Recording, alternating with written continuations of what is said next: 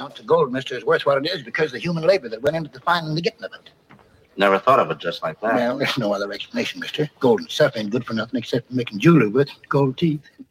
Humphrey Bogart has been hailed as the greatest male star of classic American cinema.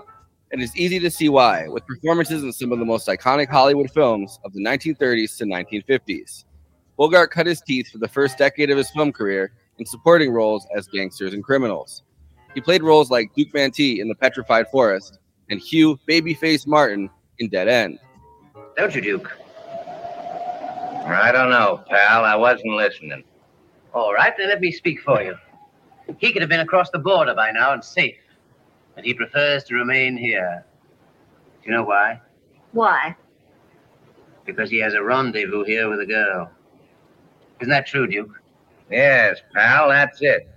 In 1941, Humphrey Bogart broke out and became a star, first with High Sierra, and then the John Huston-directed Maltese Falcon. I've no earthly reason to think I can trust you, and if I do this and get away with it, you'll have something on me that you can use whenever you want to. If I've got something on you, I couldn't be sure that you wouldn't put a hole in me someday. Bogart's career had skyrocketed at the same time as World War II ramped up, and it was World War II that gave him the role he's probably remembered for above all others. With the American entry into the war after being an ally-aligned, technically neutral power, Bogart got to play Rick in Casablanca, his first romantic lead and the film that would make him an international star. He's looking at you, kid. The rest of the 40s saw him paired with future wife Lauren Bacall in To Have and Have Not, The Big Sleep, Dark Passage, and Key Largo. All of these films are now considered classics in their own right, the peak of Golden Age Hollywood cinema. 1948 saw Bogart working with John Huston once again, both on Key Largo and on The Treasure of the Sierra Madre. Tonight we're going to talk about The Treasure of the Sierra Madre. Look, Sam, let me tell you something, my two fine bedfellows. You're so dumb there's nothing to compare you with. You're dumber than the dumbest jackass. Look at each other, will you? You ever see anything like yourself for being dumb specimens? The book of the same name was written by B. Traven, a mysterious author whose life and even identity is disputed and basically unknown. He is thought to be the same person as a German stage actor and anarchist named Brett Marut, who edited a newspaper called Der Ziegelbrenner. Traven moved to Mexico and wrote 12 novels, largely set in Mexico, including The Treasure of the Sierra Madre in 1927. Traven's work, both The Treasure of the Sierra Madre and the so-called jungle novels that he published afterwards about the Mexican Revolution, became incredibly popular for the next 2 decades. During the filming of Treasure of the Sierra Madre, John Huston wrote to B. Traven, offering to hire him as a consultant. Traven declined, but said that he'd send his agent, Hal Croves, to work on set with them instead. It later turned out that Hal Croves was actually B. Traven, working under another one of his many assumed names. The period between 1941, when Huston and Humphrey Bogart made The Maltese Falcon, and 1948, had seen Bogart's rise to being Warner Brothers' biggest star. Huston and Bogart were both engaged, as all Hollywood had been, in making war propaganda. When Huston came back from making propaganda documentaries, he set about planning The Treasure of the Sierra Madre. Humphrey Bogart wanted in. After years of making films where he was romantic leads, heroes, and private detectives, he was happy to be able to play the worst shit you ever saw. The Treasure of the Sierra Madre is a story of three Americans, Fred C. Dobbs, played by Bogart, Tim Holt as Bob Curtin, and John Huston's father, Walter Huston, as Howard, who are all poor American beggars living in the Mexican town of Tampico. Tampico is the home to both an oil rush and a gold rush.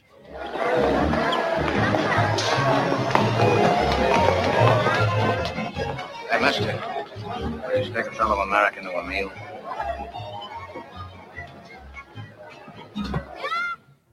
After working as roughnecks and getting cheated out of money by the sleazy Pat McCormick, who hires laborers and tries to cheat them out of their wages to set up the oil camps, Curtin and Dobbs take the little bit of money they got by beating up McCormick and some well-timed lottery winnings, and they throw in with the old prospector Howard to try to make their fortune in gold.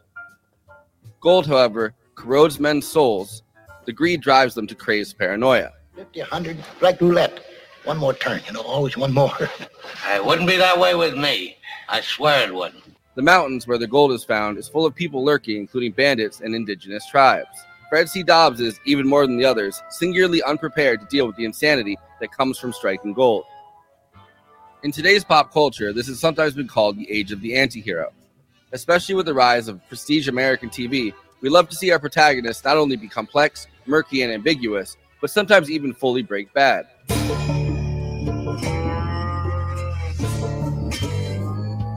However, the anti-hero stories have not always been easy to tell on the screen. Common in the early 20th century French literature and mid-20th century American literature, the anti-hero is completely alienated from society, unconventional, and lacking common scruples. The French fascination with anti-heroes went hand in hand with existentialism, where questions of destiny, purpose, and morality were explored and often left unanswered. These stories were harder to tell in the realm of American cinema, as the Hays Code left strict moral and ethical standards for characters to follow. Early Hollywood wanted unambiguous heroes and villains. Heroes must win, and villains must be punished. Yet still, Humphrey Bogart's characters have almost always walked the line where they could. Breaking Casablanca, who is secretly just as sentimental as anyone about Ilsa and defeating the Nazis, pretends to have a strict personal neutrality. I stick my neck out for nobody. Wise foreign policy. Sam Spade in Maltese Falcon seems like he's actually going along with the plans to acquire the Maltese Falcon until the end. I won't, because all of me wants to, regardless of consequences. And because you counted on that with me, the same as you counted on that with all the others. Humphrey Bogart also got chances to play unambiguous villains as a career criminal in High Sierra and an escaped murderer in Dark Passage. However, The Treasure of the Sierra Madre gives us the chance to see Humphrey Bogart break bad.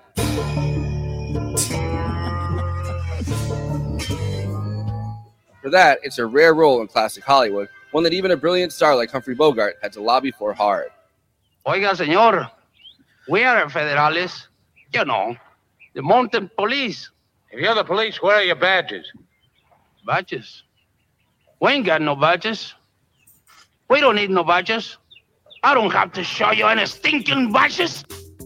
Anyway, before I introduce the panel, please like this video and subscribe to the Movie Night Extravaganza YouTube channel. Hit that bell to get notified whenever we're streaming. Also, we are now monetized, so if you have any pressing questions during this live stream, send us a super chat, which helps me keep the show running, and which I am obligated by international law, human rights law, to answer. We also have a Patreon, patreon.com/Movie Night Extra. All of our after parties are on there forever.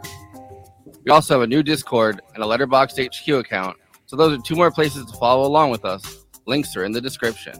Okay, let me introduce the panel.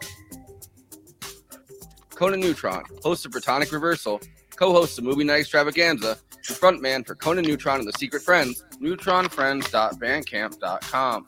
Conan Neutron and the Secret Friends has a new split LP with Lung, Adult Prom, available now on Bandcamp. J. Andrew World, illustrator, book cover artist, artist for Gives Him an Argument, co-host for Movie Night Extravaganza, and Bad Takes. Christina Oakes, This Barbie is streaming on Twitch, twitch.tv/Cosmopolitics, Twitter, Instagram, and Blue Sky at Cosmopolitics. Send her some subs on Twitch. Eileen Jones, the host of the Film Suck podcast, the author of Film Suck USA, and a film critic at Jacobin, as well as a former UC Berkeley professor in the Department of Film and Media. I, of course, am your poverty-stricken host who would never be greedy about gold, Forrest Miller. You should join our Patreon so I can stop panhandling. Gold. This show'll be lucky to get iron pyrite. Am I right?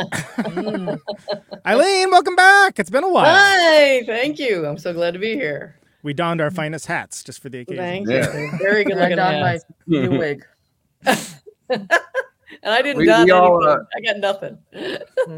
I didn't Andy's get the hat definitely- memo. So Andy's definitely the one that's been hanging out in the hotel, the Oso Negro, trying to tell anybody who would listen that he's been all over the place looking for gold. Right? That's Andy's role in the. Absolutely. People are saying this more and more. This is great to be talking about Treasure Share Madre. Personally, this is an all-time favorite film of mine. And I was kind of shocked that we didn't cover it, especially since we already did an Adventure Month, but I don't remember why we didn't. But it's doubly awesome to have Eileen on because I feel like this is Eileen Jones' catnip, Treasure Share Madre. Would you agree? It is. In fact, I love it so much, I kind of forget it. It feels like it's part of me. I've seen it. They used to run it on TV constantly when I was a kid, so I saw part of or all of it so many times. It's just in my marrow. Did you end up reading the book for this? And I never read the book, so it was also fabulous. I always meant to finally read B. Traven because he's so legendary. You're just like, and he's just as good as everyone says. I think. Yeah, he's fantastic. Especially like for like people that because I worked at Jacobin for a little bit, like you work at Jacobin, like especially from like a socialist perspective, it's like, oh no, this guy is definitely like farther left than anything that exists right now. I think like I'm pretty sure he's like a German anarchist, like he like to the point where he got kicked out of Germany for being like too far to the left. Yeah, absolutely. For part of what was it, the Bavarian Socialist Republic, which I didn't even know existed, or some crazy. Yeah, he was also you say so. Yeah. Part of the he was part of like the which Soviet lasted a month, I think. I think the Rosa Luxemburg one at the time, like he was part of that sect of the So they're like, no, you're gone. And then he spent the rest of his life on the run, but like long after World War II was over, and like 20 years, he was like that one Japanese guy that was, still thought he was fighting World War II or whatever. Or at least still convinced they're going to find him and drag him back like decades later. I love that. Supposedly, anyway. The thing that got me about this is I'd kind of forgotten just how much it's in popular culture, like Bugs Bunny cartoons. Yes, 8-Ball Bunny, one of my favorites. And I remember seeing the character, the Dobbs character, in that Bugs Bunny cartoon without having known like what the heck Treasure Share Madre is. Right. When I was a kid, I had no idea. Yeah, how would you? Yeah. And also, but it was so great the way they shot that. That was genius. They'd show his pants walking into each scene, and everything would stop. And right. I loved that. That was brilliant. Yeah, it's interesting that again, given the just how unlikely it is that this movie ever would be made. Because remember, Bogart, this is not the movie that people wanted from Bogart at all. Yeah, I agree. When I think of Bogart, I think of film noirs with Lauren Bacall. Yeah. So when I saw this, I was like, it's fine. I guess I'll watch dudes rock. Fine. Yeah. Well, but once you get used to him and he's so good at grousing and complaining and being a malcontent. And once you see him do it, you just want to, it's so good. And it sounds like it was sort of a bit like his own personality. He talked about how he liked to sit around and complain and carry on, drink. Well, like Captain Queeg or, even Charlie Allnut in African Queen, someone who's kind of hanging back and, finds life, kind of and it's a good role. There's meat to it because if you think about, all right, it's funny because I think last time you were on for Banshees Even Sheeran, right? And we were talking about how a certain be-eyebrowed individual had been typecast as a himbo and was like, oh no, this dude can actually act, right? The Irish are coming for us. They're coming for our roles. That pretty soon. I mean, seriously, the Irish are coming, guys. We better watch out. But Bogart was like. Was like that of that era to a certain degree because people loved for good reason. Those are good movies. Casablanca, Maltese Falcon. Love those films. Don't get me wrong. But he's a real bastard in this, which is awesome. And he's like so good, like Gollum, like almost from Lord of the Rings. Yeah, like Gollum, like as opposed to like a big bad or like a villain that starts out as a villain, right? Like somebody so corrupted by the end of the movie that like you know what I mean, like breaking, like it is like a Breaking Bad thing where they start out. I'm glad you put that in the intro because that's exactly it. Because it's that slow just chipping away of the corruption of the human soul. Right. You know, I read a hilarious review, kind of belated review by Roger Ebert, and he does something awful where he tries to argue that the whole movie is really a kind of simple morality tale, and it's a test of character. So we simply see Fred C. Dobbs has a bad character.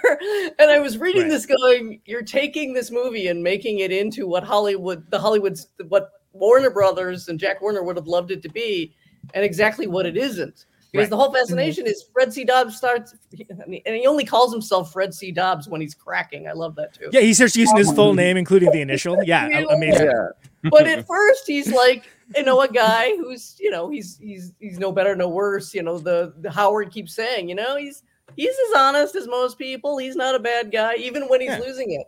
But yes, it's a fellow American down on his luck, right? Yeah, he's just a fellow American down on his luck. Down on his luck in Mexico, which is like a real bad, like a situation you do not want to be in. In like the interwar years when, if there's one place my sister says she will never go is Cancun. I'm like, man, the Backstreet Boys are having a big event there. She's like, never going to Mexico again in my life, and I'm like, you could take my mom to 2 big concerts for her 60th, but you can't take your sister down. Okay, I see how it is. Seized treasure of the Sierra Madre once. We occupied Tampico. Like that was the thing during Woodrow Wilson's presidency. They arrived at Veracruz. They arrived at Tampico and they occupied it with U.S. soldiers because, pretending it was because they were disrespected by the Mexican government, but actually because there was a lot of oil there. The oil holdings, absolutely. Yeah. Huh. You're saying it's about oil? The devil, you say. By the way, speaking of oil, I love. I do really like There Will Be Blood, but like when I saw it, was I the only one that was like, "Yo, Treasure of the Sierra Madre" much? Like, oh yeah, definitely. It's kind of. I mean, it isn't like a blatant ripoff, but it's like, okay, so you're basically just doing like the same thing, but like in your specific style, which I enjoed. I think Daniel Day-Lewis is great in that role. Don't get me wrong, but at least he admits it. He admits he was inspired. Inspired by And there's no milkshake scene. Come on, there's no milkshake scene. It's totally different. Yeah, I mean, this one just has badges. Yeah, exactly. But it's Paul Thomas Anderson or whatever being like, this time I'm going to make a movie from the 1870s rather than the 1970s. Totally different. It's totally different. He likes one decade, but one decade each century. And one aesthetic. Coming up next week, Paul Thomas Anderson. Great, just follow right up. What do you think of John Huston as a filmmaker? I was thinking about that because I think there's a strong case to be made for him just to be like literally just one of the great filmmakers of all time, right? Yeah, 100%. And fascinating as a guy, too. Like not just like what, like granted he could be a bit of a bastard. Oh yeah, but like kind not of satanic. He really has a look of him that's very, very suitable to play that villain in Chinatown. He really I mean, look at his kids too, considering they're notorious for playing villainous roles too. Angelica, yes. Danny. Yeah, that's right. That's right. Yeah. Well, but I think he doesn't get the he's not part of the big auteur discovery. Right. That's what I'm saying. And Pauline Kael, the critic, complained about that. She said the problem for you is he doesn't make the same movie over and over because he adapts projects. And he tries to sort of deal with the style of the writer and what the writer's doing.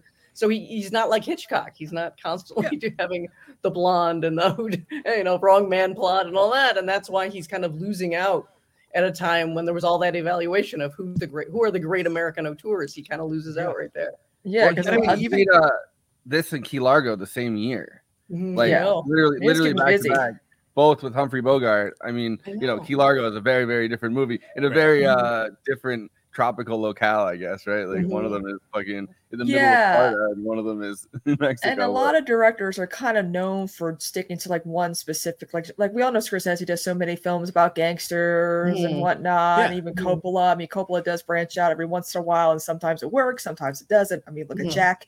Anyway, but like Moulin Rouge, Key Largo, like he directed like Asphalt Jungle, African so many different frickin' Maltese Falcon. He could have just done like 20 of those, right?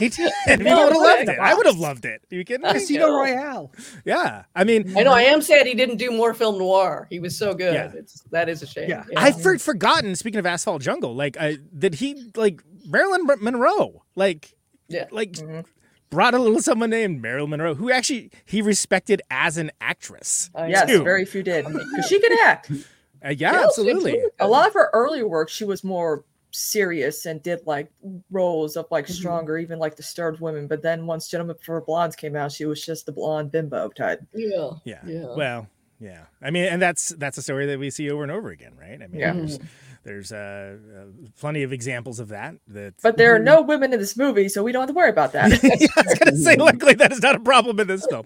I mean, look at Selma Hayek. She wanted to do comedy for years, but basically all the executives like, no, you're too hot. You need to like... Right. Yeah. But in a Which way, granted she is, but okay. But a lot of the attractive actresses do have excellent comedic timing. A lot of them end up doing more comedies now. Yeah, right. Which is fine. We celebrate that. But this is... I forgot that he directed Moby Dick. Yeah, The 1950s, like that's what I'm talking. One. You forget classic movies that this dude directed, right? That's how many you did. Like, and I mean, he didn't. The Hobbit. Either. I He mean, did Gandalf. Yep. Oh, that's right. I forgot about that because he had a prolific acting career too. Like, he even his father was an actor too, right? And is in this movie. And how did I not know that as one of my favorite movies of like, that's John Huston's dad? Yeah. Like the guy who does the jig and like the harmonica without his teeth in? Great. 2 years before he died. And he had this prolific acting career where he's in dozens and dozens of movies as like a bit player pretty much. And like had never won anything, had never really gotten acknowledged. And then he ended up winning the Oscar specifically for this. Sorry, you're hearing my dogs play. I'm sorry. Right there. Very, very popular among the puppies of the world. Trust me, my cat's chewing at my cords right now and it's driving me nuts. This is why I love to have a dedicated space for broadcasting.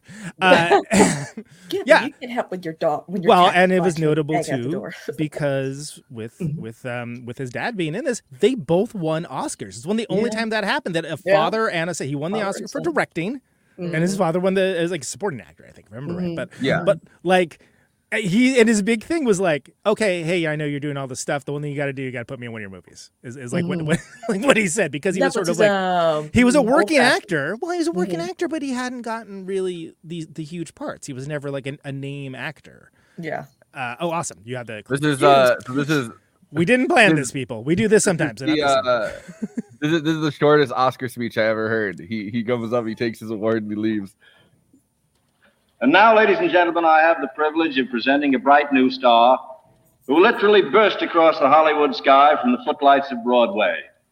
Last year, in her third picture, a little thing called Gentleman's Agreement, she hit the jackpot. She is here tonight to present the award for the best performance by an actor in a supporting role. Ladies and gentlemen, Miss Celeste Holm.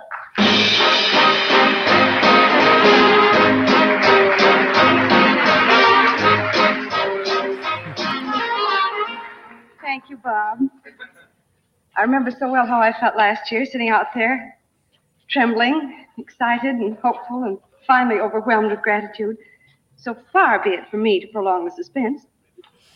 The nominees for the best performance by an actor in a supporting role are Charles Bickford in Johnny Belinda, Warner Brothers, Jose Ferrer in Joan of Arc, Sierra Pictures, RKO Radio, Oscar Homolka in I Remember Mama, RKO Radio, Walter Houston in Treasure of Sierra Madre, Warner Brothers, Cecil Kellaway in The Luck of the Irish, 20th Century Fox.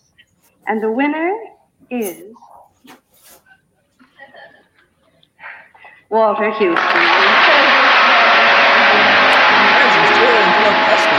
Thank you. And left. Is this a dude on a drum set? Is that the walk-on music? It's a small world after all. Okay. I can do that. Got a drum set over there. Thank you. Bob said you can't take any credits. I'd like to take a credit myself. Many years ago, many years ago, I raised a son, and I said, if you ever become a director or a writer, please find a good part for your old man. He did all right. I think Joe Pesci still has some serious speaking history. That rules. And he's out. No jig. That's all. That's enough. Okay. That's all you need. Calling out his own son. There you go. Take note, every modern actor and actress. Yeah, if you get interested in him, he does have a couple of really good parts. There's one called Dodsworth. That's a 1935, I think. And then there's one called The Furies, which is a Western noir. And he's this guy who gets so wealthy, he has so much land, he declares himself a kind of Napoleon figure. He prints his own currency, and his daughter, played by Barbara Stanwyck, has to bring him down. It's very good. Oh wow, that sounds very Baron of Arizona, but in a good way. yeah. Well, anyway, it's good. I'm in because I just thought he was a random dude. I thought he was just like some guy. Yeah. Like, they just got this crazy looking gnarled dude. Crazy old guy. He's Yeah, that good. well, he's got that like just seems classic somebody. character actor face, right? Like He he's really got does. the face that looks like a like almost like an old tree or something like that. And there's a lot of actors like that from this time period. I feel like there was just like a room full of old men, like like prospector looking old men that are. Yeah, it's just like that scene in Lord of the Rings where the trees rise up and go to fight Mordor. Except it's just old Hollywood actors who just look like trees. Right. They actually just look like trees. They aren't actual trees. Andy World, everybody. Anyway, so yeah, go ahead, Forrest. Yeah. What are you gonna? No, I was just gonna say like Celeste Holmes, like whatever, like her speech was longer than his. I think way longer. When she was like, I was just sitting there last year and I was so nervous, and now I'm here. And then he's like, I raised a son. My son made a movie. Good night, people. Here we are. Good night, everybody. That's. Yeah, because when people go through like the laundry list of like thanking every human being they ever met and their management, like nobody cares. I'm sorry. It's so bad, and it just never ends. Keep thinking. That's why I like when like certain people are like, I don't like talking about myself, so I'm gonna like thank like my family and wife and just get out. Yeah. Mm-hmm. I mean, they're like there are moments like all right. So, for instance, I don't know what we're talking about awards, but Golden Globes, Divine Miranda won for Holdovers, great, and she had like her little handwritten list, and she was kind of like shaking a little bit, and like that's obviously endearing because like she's an amazing role. She's someone that hasn't been honored in that way before. What I hated was back in the 90s and early 2000s where everyone was like, I would like to thank Harvey Weinstein and the Weinstein Company, because without you bullying the shit out of the, this would have never been possible. Yeah, and I'm like, hindsight's 2020. Yeah, well, it's like it's pretty much it's just like every Bush like administration address, right? There's like Dennis Hastert behind him that ended up being a pedophile. Yeah. So every video you watch from that time period, there's so many people that ended up becoming like huge sex offenders or whatever that are behind like every famous person in pictures. It's like crazy to go spot them. It's like it also seems sickening, even besides just to thank the corporation or whatever. Yeah. Or thank your agent. Yeah. It's so absolutely like, are you trying to represent how soulless? I like when Robert Downey Jr. went for Oppenheimer. He's like, yeah, thank you for whatevs, and like he was so like casual about the win. Yeah, that's the way to do it. But anyway, so what do we got here for us? This is John Huston talking about his dad and directing him. Nice. 2 years later, his dad had passed away. I think 1950. Oh man. The Treasure of the Sierra Madre, I thought was very good. And I told Bogart, this might be a great picture. Bogey said, you're out of your mind. It's a good Western.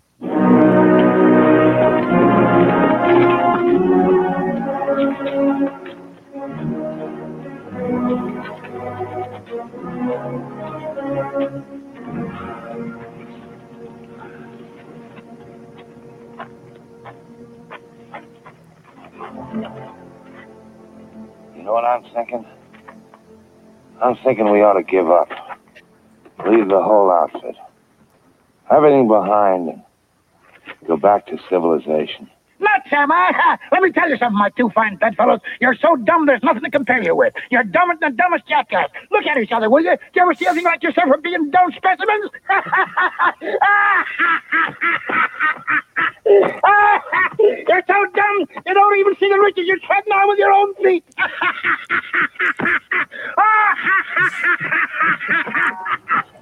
It's like me talking to Forrest and Andy. Proud of Treasure of the Sierra Madre, and for good reason.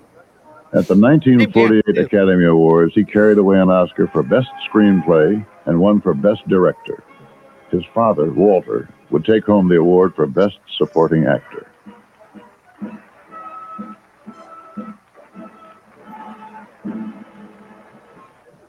Many years ago, many years ago, I raised a son, and I said, if you ever become a director or a writer, please find a good part for your old man. He did all right. Yep, still good. The director on the set is the father.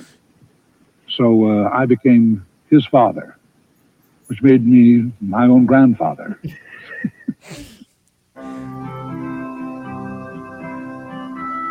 Hey, I think I saw a movie with that. John Huston and I had a point of agreement.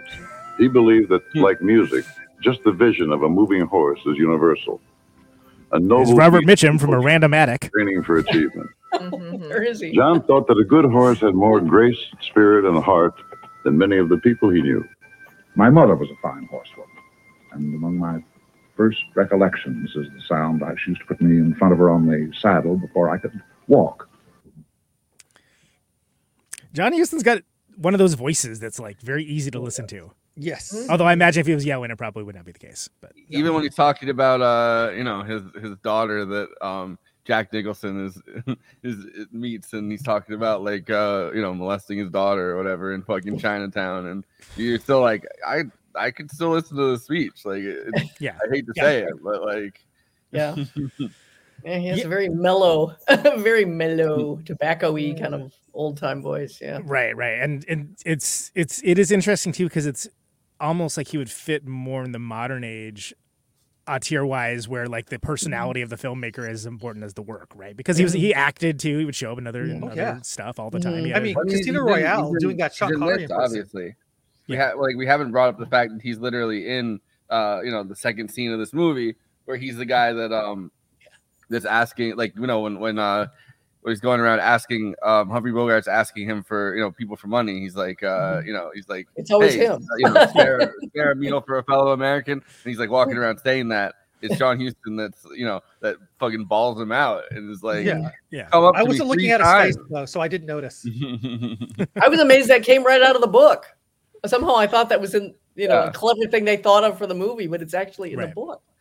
Yeah, it was the "Are you employed, sir?" of its day for sure.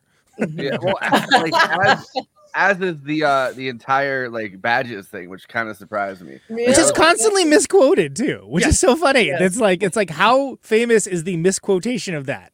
Yes, it's like I can only think of the misquotation. Actually, I can never think of the real line. Yeah, Blazing Saddles. They actually have I think that's where one of the misquotations comes from. Yeah, they have the three Mexican guys come up to Harvey Korman, and they're like, badges? We don't need no stinking badges. Maybe that's it. Okay. Yeah, it might all come from that because I mean, like I kind of first learned it from UHF.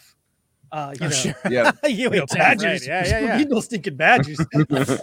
Right. Yeah, that's right. I love that actor. Isn't that actor great? Yeah, he sadly passed away shortly after that movie came out too. Oh, did he? Oh, I didn't know that. Yeah. I was reading about that. He was in a car accident shortly after the movie came out, which is a shame because he was amazing in that movie. So good. Yeah. Casting is excellent throughout the whole movie. Really perfect. The one big change I think between the novel and the movie, though, I liked that it was the gold hat guy that ended up. Yeah, I do like that. Yes, I agree. Instead of kind of, I really liked in the novel that it's just three random fucking other thieves that just happen to be hanging out, and then they machete his fucking head off, which is crazy. And you couldn't do that in a 1948 movie anyway. Well, but did you read that the claim that they shot it and that you can still see the remnants? I'm like, why would they even shoot it? They couldn't possibly have thought they could get it in to a 1948. You could like they point at the ground and then you see like a head fall, in the shadow or whatever. Like, it was very hard to get violence going. And that's crazy violence, though. Like, that's not even, like, I don't think I'd want to see that. Like, I don't think I'd want to be watching because that's an escalation. I mean, it's already a huge escalation when he shoots Curtin twice, right? Like, that's already, and you don't see that, but like, you very viscerally hear that, and like for him to be walking along and then get his head cut off by a machete, that would have been too much. I would have been like, It would have been like in that scene in the original King Kong where he like shakes the bridge and other people fall into the gully and are eaten alive by the insects, and everyone went away from the movie like, yeah, that monkey was scary, but boy, those insects, that was really terrifying.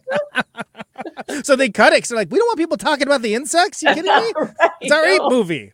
It's also like the novelization. I mean, the novelization would not have worked on screen, but it's crazy that he gets murdered, he gets whacked by the fucking machete, and then they just keep following the the three random thieves that like take all of his stuff, who like don't know obviously what gold looks like, because nobody knows what gold looks like when it's just dust. So they're like, I don't need why is there all this sand? So they throw away the sand and then bring the donkeys to the next town. You just follow along with their narrative for the next few chapters.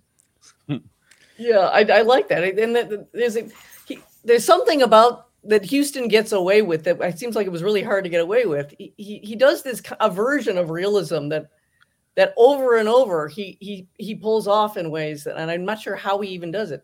Like if you watch Moulin Rouge, there's stuff, and it's a 50s movie, and you're just like, how the hell are you getting away with the Toulouse-Lautrec story, which is we love those dancing hoes. Oh, it's so good. It's such a good movie. It's really an unsung great film. But I mean, over and over, he pulls off things that Hollywood hated. They always wanted, if they could get it, a sense of simple moral tale, justice done in the end, happy ending, all of this stuff. And he just his whole sensibility goes against it. Are you kidding? He's like, I don't want to be like everyone else. Well, but I think it is notable that he also refused to do genre, like we talked about, where it's just like, like, okay, I'm gonna do stories I want to do, not like, and I think it's amazing that Bogart was like, yeah, we're just doing a Western, dude. Don't get too excited. I know, isn't that hilarious? Yeah. Which is like, you're doing the Western. This is like perfectly embodying the Western genre and transcending at the same time. Well, Bogart also Wayne who? Like Stagecoach is a Western, which I like Stagecoach, but that's a Western. This is something different. This John is Wayne who? He lobbied really hard to be like in this though. So it's not like he wasn't that dismissive. It's not like he didn't think that they were doing something worthwhile. I'm not saying that. No, it goes back to he being the Colin Farrell of his time. Yeah, I mean, really, it's a fantastic role, and he shines in it. Like, really does. It's like, oh, he's too good looking. Play some scruffy. Which is funny because he really kind of caught on his career like relatively late in life. He did. He was a much prettier stage actor and early film actor, and then it was only once he got craggy and had drunk, all the liquor in L.A. And that's when Lauren McCall was like, "I'm 19. You're." In your what? How old were they? Oh, like, yeah, that's right. That was a May December, wasn't it? Yeah. I kind of just talk quickly before we pass him by, because everyone passes him by. Could we talk about poor Tim Holt? I mean, the poor guy, he can't catch a break. Cannot catch a break. Then cannot catch a break. There he is between Speaking of Stagecoach, giving him one of his greatest ever performances, revelatory, and Walter Huston just absolutely taking over every scene. And there's poor Tim Holt, who I actually quite like, but he just has no chance. And here he was hoping to get blasted out of B Westerns where he was stuck, and he was hoping this role would do it. Nope. And it didn't do it at all. Because he's hoping to get out of B Westerns by being in an A Western, pretty much. I know, in an A Western with top people. He was in like some 30 more just kind of like whatever B grade Westerns after this. But I think if I remember it, he was like managing a radio station or something when he died. Like he had to like get a straight job. Like he never, and he is really good in this. That's the thing that sucks. It's just great, like, and think of him in Magnificent Ambersons. He's the lead guy, and he's great. Consistently good. He's low wattage or something. Right. Just he's not Bogart, and he's not John Huston's dad, and like. Who again was so good, I didn't realize he wasn't just like, oh, he's got some random dude. We went out and found a random guy that like has no teeth. Right on. The description of his biographer for Tim Holt says, no more was he the callow, youthful cowboy with a big silly grin. now he exuded a steady, serious, no-nonsense type of mature cowboy who was less impulsive. So even in his Totally different now. it's like you know, he could play two different kinds of cowboys. Like, Yeah. No, he's got range. You're saying he doesn't have range? Cowboy, baby. Oh, wait, that's a Kid Rock song. Never mind. Yeah. This is not the movie though to get out of westerns because everyone's so covered in sweat and like rags, it's so dirty. right? Like they're like the only thing you could get casted if you're not already a huge star is westerns. Right. After this, Right. No, Amberson's presumably should have done it, and it didn't. Yeah. But that's also Orson, who like exactly. No the wonder sets Orson are upstaging you. Forgot the lighting's upstaging you. Everything's upstaging you. And it's no wonder that Orson Welles and John Huston like got along because it's like they're the same kind of irascible character in a lot of ways. Huge, and larger than life. Yeah. Figures. Yeah. Literally in Orson's case. Also, there were also these like Thank you. kind of very sympathetic to like political like different individualistic but also left-leaning political things. But like a very specific kind of like almost anti-establishment kind of lefty that I feel like they're the same. Their political sensibilities were the same. Mm-hmm. Yeah, absolutely. I mean, like John got mad at Bogart for retracting his thing where he stood up in front of whack, and a couple years after this, and he tried to stand up for everyone that was being taken down by like McCarthyism, and then he retracted it because he got cold feet. And Houston was still talking like, decades after he died. Houston was still like, shouldn't have retracted it. Like, I love the guy and, I forgave him, but shouldn't have retracted it. Should have kept to it. And it's like, this is like, I don't know. I mean, that looms large over so many different people. That so many careers. Yeah. Like Lauren Bacall didn't give a shit though. Robert Mitchum, I think, had to leave movies for a little bit over. He had to hide out in an attic, as it turns out. He had to hide out in an attic and do. Was it because of the weed charges? Like him and some actors were charged. Well, there was the marijuana. prison term, but it only made him more popular. But he did have to serve time. Yeah. I mean, like a couple of days, which is crazy because if you think, I mean, I firmly, and I said as much on the show we did of it. Night of the Hunter is like he's one of the best villains of all time. Oh, he's so good. Like he's so good on that. To the point that Spike Lee literally ripped off the Love and Hate speech, which is amazing, and got away with it because people don't know the films. But I mean, like think that's why he ended up towards the end of his life getting the huge bottle glasses. He had been like the creepy fucking villain in so many things, and that he wanted to change it up. Sure, like, he wanted to be like a friendlier kind of personality, so he got the giant Coke bottle glasses. Yeah, that'll do it. That'll do it. And hid in the attic that apparently they made the like there's all these like hanging up there like Anne Frank. Oh, there. What's with this anti-Semitism on the stream, Conan? But there's all like it almost looks like there's like submarine parts in that attic. Like there's a weird I'm so fascinated. I almost wish we were talking about that documentary because there's so much to unpack there. Like it's really literally so much to unpack. Did you see those boxes? There's so many boxes. But anyway, Anyway, how about the lighting by the fire? Right, all those shots. Like how beautiful are those? Like just like so gorgeous. Like the shadow I love that play. about Houston. Houston can go so expressionistic. Like that, the fight scene in the bar is also just suddenly a formalist dream. Guys falling into the camera and there's deep shadow everywhere. But then he'll go right to flat realism for so many scenes. He does have huge range, but I think that's another thing. People couldn't just say his films are identifiable visually really easily because they all look so different. Yeah, he's the guy that does this thing. And it's like, no, he just does cool stuff, basically. Yeah, very, very cool. African Queen, not a movie that looks very good. I tried watching some of that, but it's like the layer. Those horrible rear projection shots are so terrible. Yeah, and the layer of sweat on everybody too. It's like, and it's glistening, and like the way that they do the lighting and everything. It's like, I can't. That's got Katharine Hepburn, right? That's the one. Yeah. Hepburn. Yeah. Yeah, well, you should have watched the one I did, the Ride with the Devil or whatever that was, or Beat the Devil. That was Beat the Devil.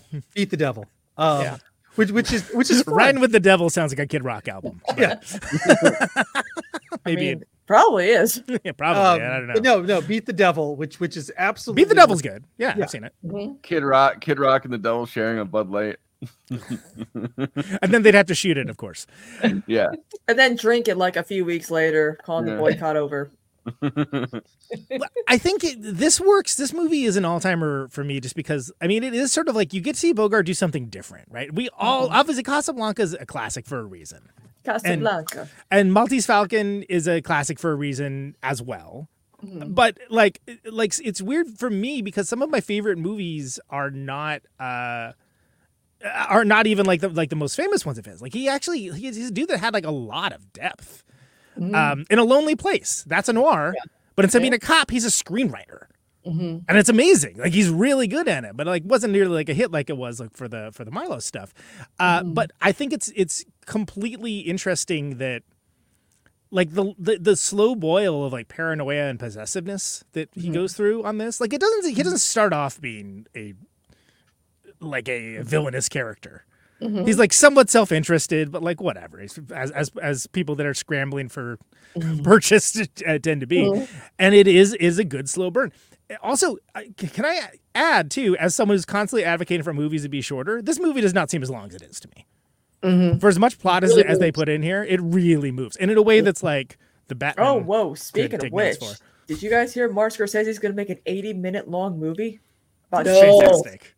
Okay, I never called him a hero before, but it's going to be an 80-minute Jesus movie. He's atoning for Killers of the Flower Moon. I'm like, what? Or Jesus of Nazareth was fine, but I'm like, Scorsese directing. You call it Crosses of the Flower Moon, you know? Yeah, you could fit in 3 of those during that film. Anyway, well, good for him. I mean, I think we've firmly on the record on this show. He must be watching us then. Yeah, make movies short again. Exactly.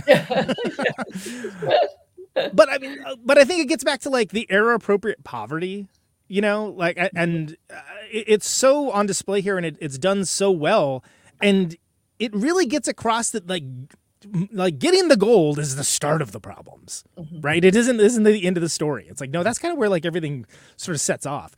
And there's a grand tradition of, you know, the people get money or riches or whatever, and then it's lost by the end of the film. And I honestly kind of get annoyed by that, especially when it's like coming from a puritanical space where it's like, no, take the money. But I think in this way it's earned because it's so artful. Like the fact that, like, spoiler alert, he gets got. and they don't realize that like the sacks of sand are gold, and so it's just like, oh no, they just gets put back in the wind. So there's that really beautiful dust storm that they're going through. It's like, no, that's like everything you worked like whatever 9 or 10 months for, like literally flying around. And then he's like, well, it's going back to where it was, you know. Well, and that also hooks in. It hooks in so beautifully with the speech that Walter Houston made. You showed a clip of it where he says, you know, gold. What is it? It's not good for anything. It's good for jewelry. And so, why is it so valued? Well, it's the labor of all the people who got gold and who didn't get gold. It's all the people who died trying to get it.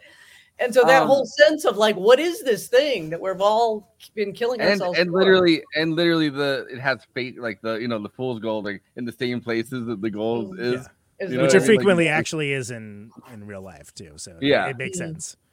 I'm kind of I'm fascinated by the fact that though, like the B. Traven guy in this, I was watching this documentary. He had four names that were like whatever, but he broke into during the filming of this. They think it's him. I mean, I think it was him, but he broke into John Huston's hotel room, and he woke up and some guy was just sitting in his hotel room, and he was like, "Who are you?" And he's like, "Oh, my name's Hal Croves. I'm B. Traven's B. Traven's no, I'm his guy." I mean, look, I've gone on record as saying that the biopic industrial complex needs to end immediately. I agree. That said, the more that I've learned about this dude, I'm like, where's this guy's movie? Because this guy seems fascinating. Good ones about people like this. It would be so great. Because, then there's that whole thing with the wife coming out after he's dead and saying his widow and saying, okay, I'll really level with you. He was Hal Crows. He was all these people, blah, blah, blah. He was actually born in Chicago. And John Huston is like, I'm not convinced. And then Houston takes it back and says it wasn't him. Yeah, it's like, wow. It's like, what's happening?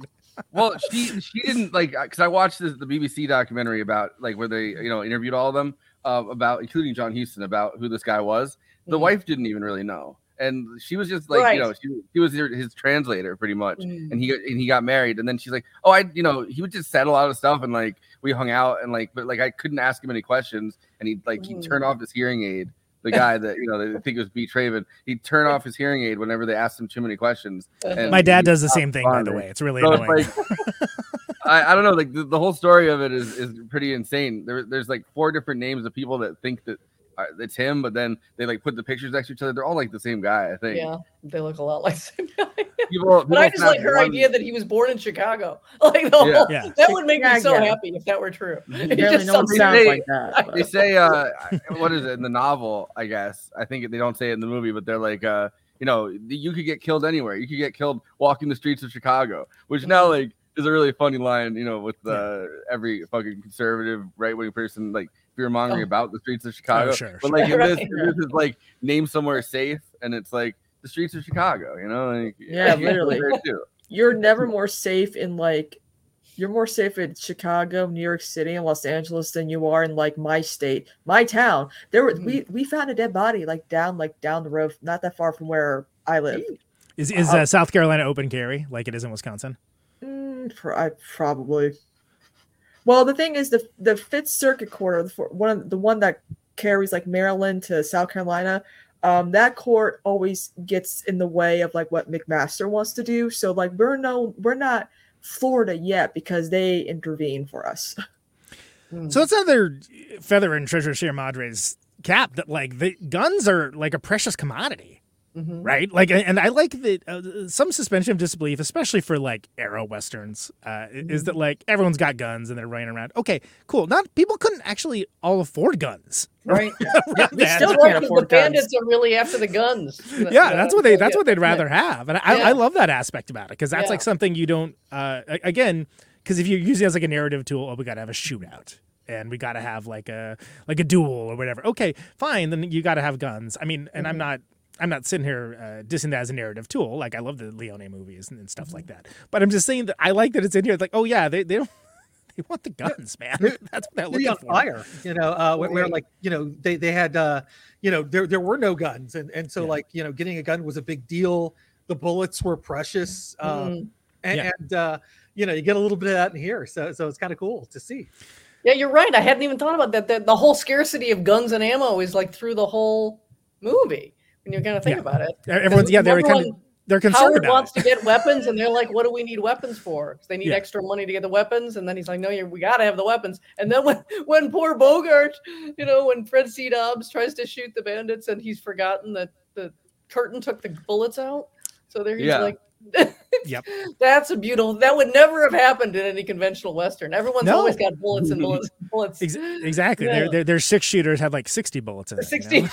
It's a 60 shooter. Well, they also their story falls apart. They're pretending that they're hunters in the mountains, which they're like, we can't tell everyone that we're going to have gold. They'll just come steal our gold.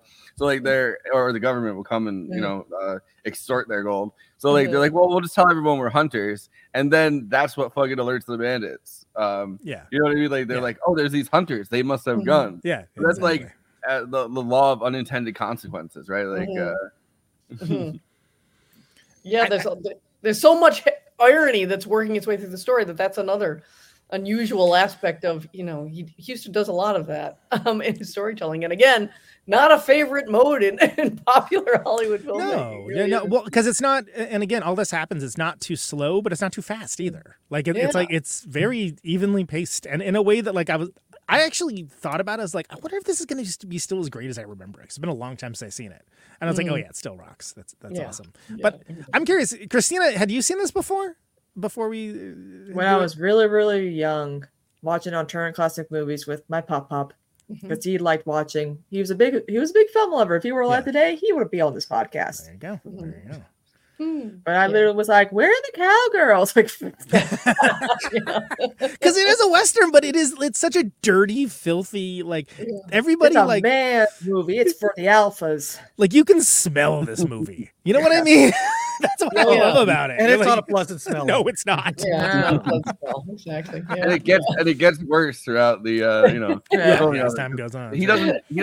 It doesn't seem like he smells good at any point with it. Even when he gets like his nice little shave. They didn't really have toiletries back then, like that well. I mean, probably just had a bar of soap to wash everything. Yeah. When I was drawing the show art, all I could think of was just like, I got to find a good picture that doesn't smell, you know. Like, By the way, scratch and sniff nowhere. Men, don't be using your body wash as your face wash and your shampoo and your conditioner. You can afford better toiletries. I'm just saying. Is that what Zoomers are doing? That's horrible. No, that's what men do in general, it seems. No, not me.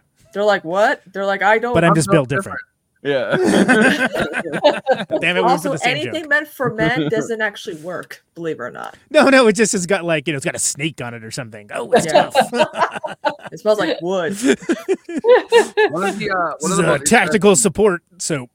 One of the most interesting dichotomies in this, like, on the subject, he gets the nice haircut, the bowl cut or whatever, right? Like, which is it's not a great haircut, but it's a good haircut. The Will Byers haircut compared to what he has by the end of it, and he gets his nice haircut, but then he's still wearing rags. Yeah, so it's like, he's got a lovely haircut, but looks it's like, oh, there's a bit of a mix up here. You gotta. Well, he just looks great on top, and then he walks out wearing his rags. It's like, oh yeah, he's a homeless but with a nice haircut. yeah, exactly.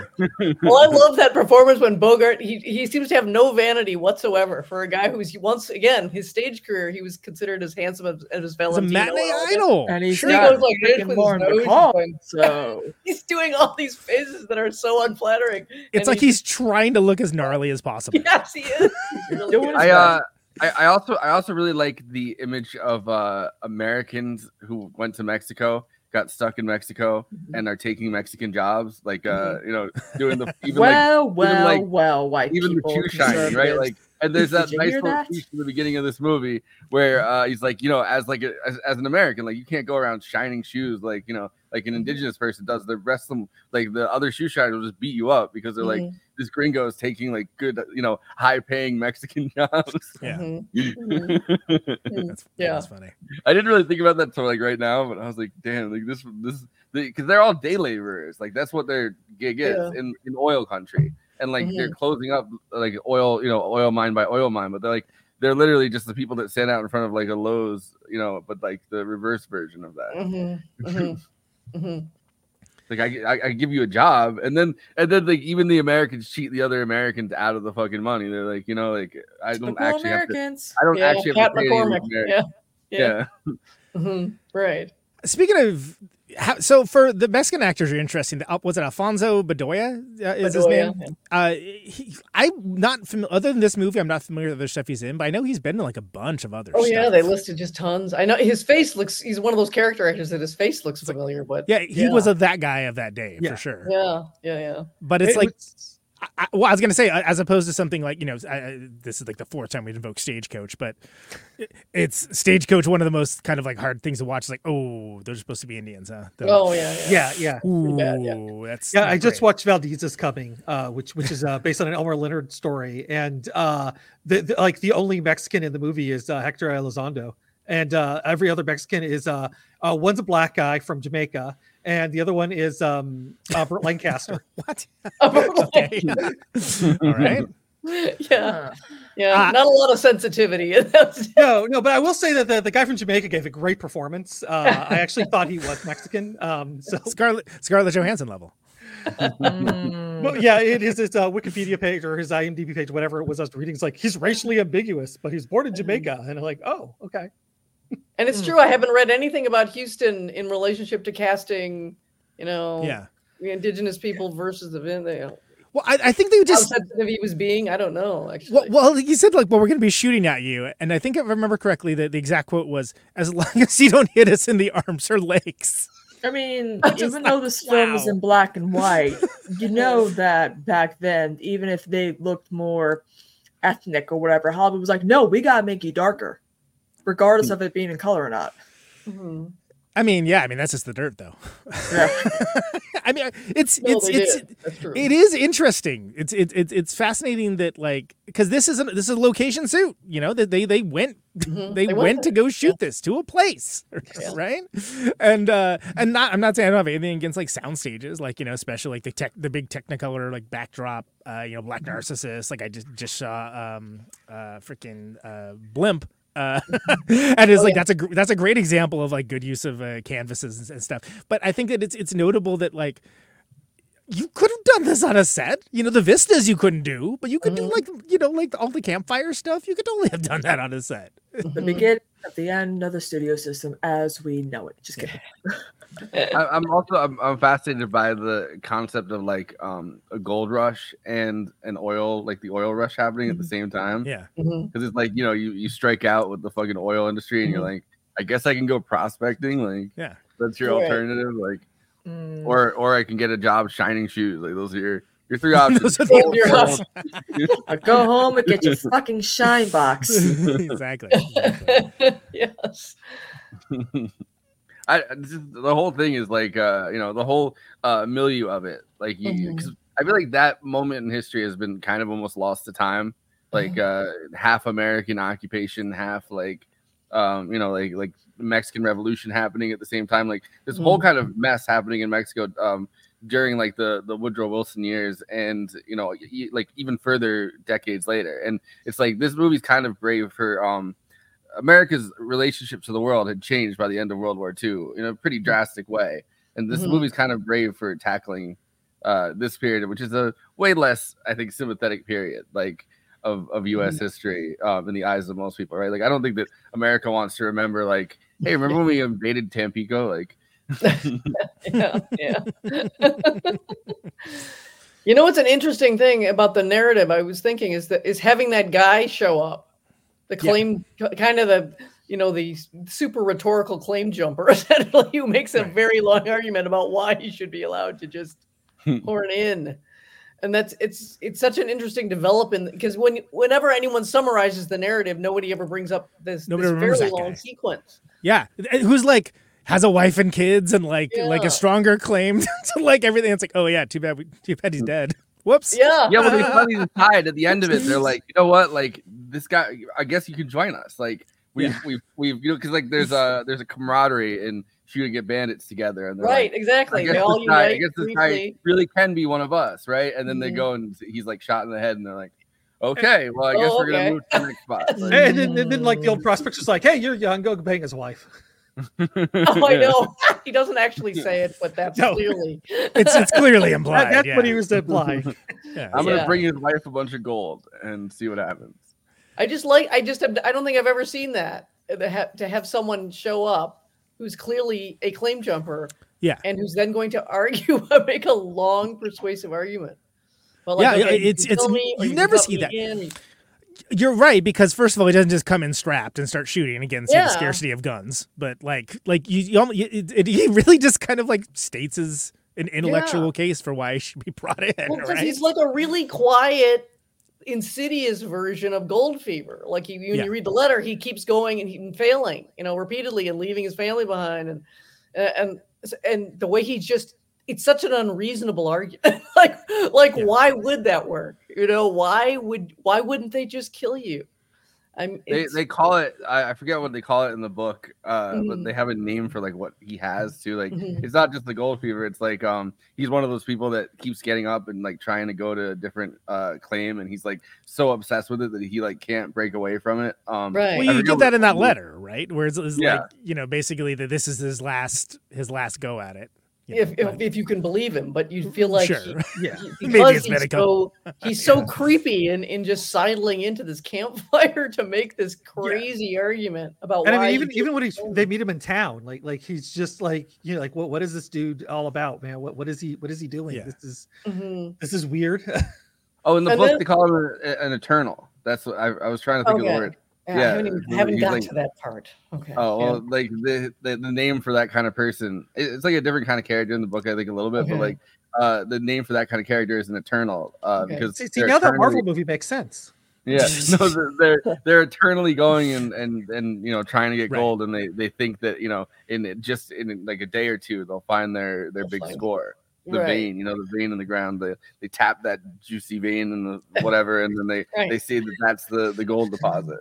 Right. Because I felt kind of puzzled. Wasn't it in the documentary where the actor, what's his name, Bruce something, couldn't find the character, and John Huston said something like, "Well, you're smarter than these guys," and I'm sitting there going, "Is he?" Yeah, right, exactly. Is he smarter than these guys? Certainly thinks he is. Yeah. Oh. Yeah. He also just tastes their water, which like is kind of they wake up and he's feeding the water to the donkeys, which if you're going to go break into somebody's camp and like follow them there, like the last thing you'd want to do is waste some of the like that's the way to get somebody really fucking mad at you. Like they're already saying like, hey, maybe get the fuck out of here, and then you're like, oh, why don't I waste some of the water that you guys brought, because you have to bring up the water by hand. And he's like, what, is water scarce? It's like, you should fucking know that water is scarce. Like, come on. Come on, man. Yeah. Anyway, it's an oddity in the film. Can I tell you something terrible that I just learned? Uh-oh. Oliver Stone was at one point considering doing a remake of this. Oh, God. No, God, no. God. Wait, it gets worse. It gets worse. Floppy sensibility he's got. Oh my God. Substituting drugs for gold. Oh my God. Really? Yeah. Oh. That's. Yeah. Why do you think heroin's so expensive? It's the human labor. Oh, God. And where are they trying to get the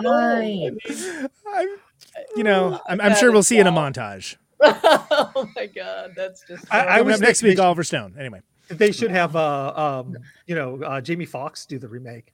They should never remake this ever under any circumstances. No. But I mean, they could just bring back the song, and it could just be like, "I ain't nothing but a gold digger." That was the delivery system for that line. I can see Oliver Stone making this movie, but it's don't quit your day job, kid. Don't quit your day job. He's putting like a Scarface era Al Pacino in the role of fucking Humphrey Bogart. Sure. And he's just going more and more crazy with like the powder on his nose, like at the end of Scarface. Well, I mean, speaking of actual inspiration, though, my understanding is that Spielberg was such a big fan that like it's what led him to Indiana Jones was Bogart's Dobbs character. Which is funny because I don't think of those two dudes as being anything alike, but apparently that's like what got him thinking about it. Hey, kid, just kidding. I mean, Sam Raimi says that this is one of his favorite films, and it just kind of is weird. Really? Like in I think Evil Dead 2, you can actually see photos from this movie as part of like really. Yeah, it might only be in the Mexican edit, but there's like some photos that are in the background of one scene, and they're actually photos from this movie because it's his favorite film. And I'd love to see Sam Raimi do something, not a remake of this. But, he did Quick and the Dead. Yeah, but that's a literal Western. Quick and the Dead. Yeah. No, but like something a little more sophisticated. Sharon Stone in that? Yes, and she's fantastic. Sharon Stone is quite good in Quick and the Dead. Yes, it's a good genre film. But like if you ever see like some of his quieter films, like A Simple Plan, that's a very similar movie to this, but like do it as but set it in someplace like Mexico in the 1920s. I would say though, like in terms of like the Indiana Jones thing, like the Indiana Jones character is way more like a Sam Spade kind of thing, like. You think the whole time. Yeah, you're bringing the cool in. Yeah. No, I get it. He's also able to like, get into the mud with everyone, but then ends up being like the nice guy that, like the good character. And that's like Humphrey Bogart did that really well. I think this movie is kind of fascinating that his final speech in Maltese Falcon, where he's like, he's like, I won't play the sap for you. Like he's just doing that version of like that kind of that accent and that like cadence the entire one of this movie. Like like Sam Spade goes for broke or whatever. Right. It's amazing like how wildly over budget this movie I know went to, and like all the stories behind it. Like there's some great ones, and it's notable too because like even if you think about like okay what like I don't even know like how much would the gold be worth now that they find? It'd be like considerably more, I think, right?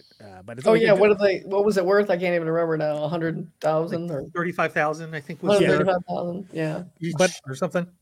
But yeah, like I guess like when they got the rushes back to Jack Warner, he was like, "Yeah, they're looking for gold, all right, mine." He did have some good one-liners. That son of a bitch doesn't find water soon. I'm going to be broke. Or yeah.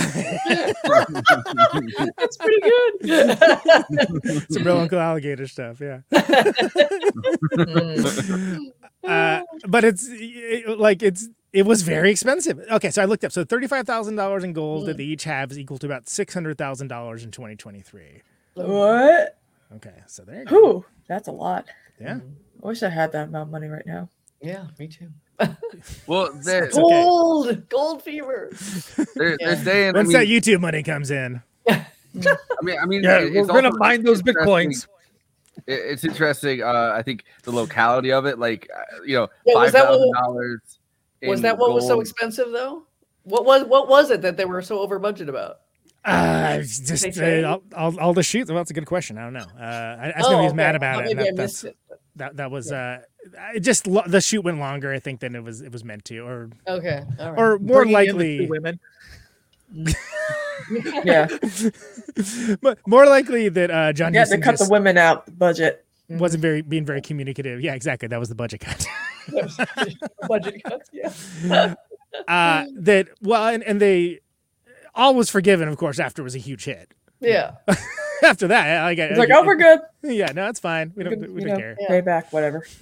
Oh, apparently one of the things that he was mad about was that he wanted to film it at the Calabasas Ranch, like that was owned by the Warner Brothers. Yeah, you're right, because Jack Warner thought it was just going to be a B Western. Like he didn't really pay that close attention, so he assumed it was going to be whatever. Yeah.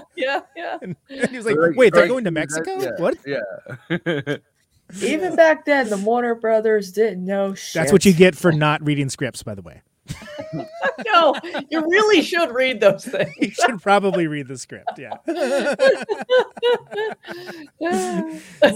little object lesson for you, Jack Warner, even though you've been dead for a very long time. 60, 70 years, something like that. I don't know.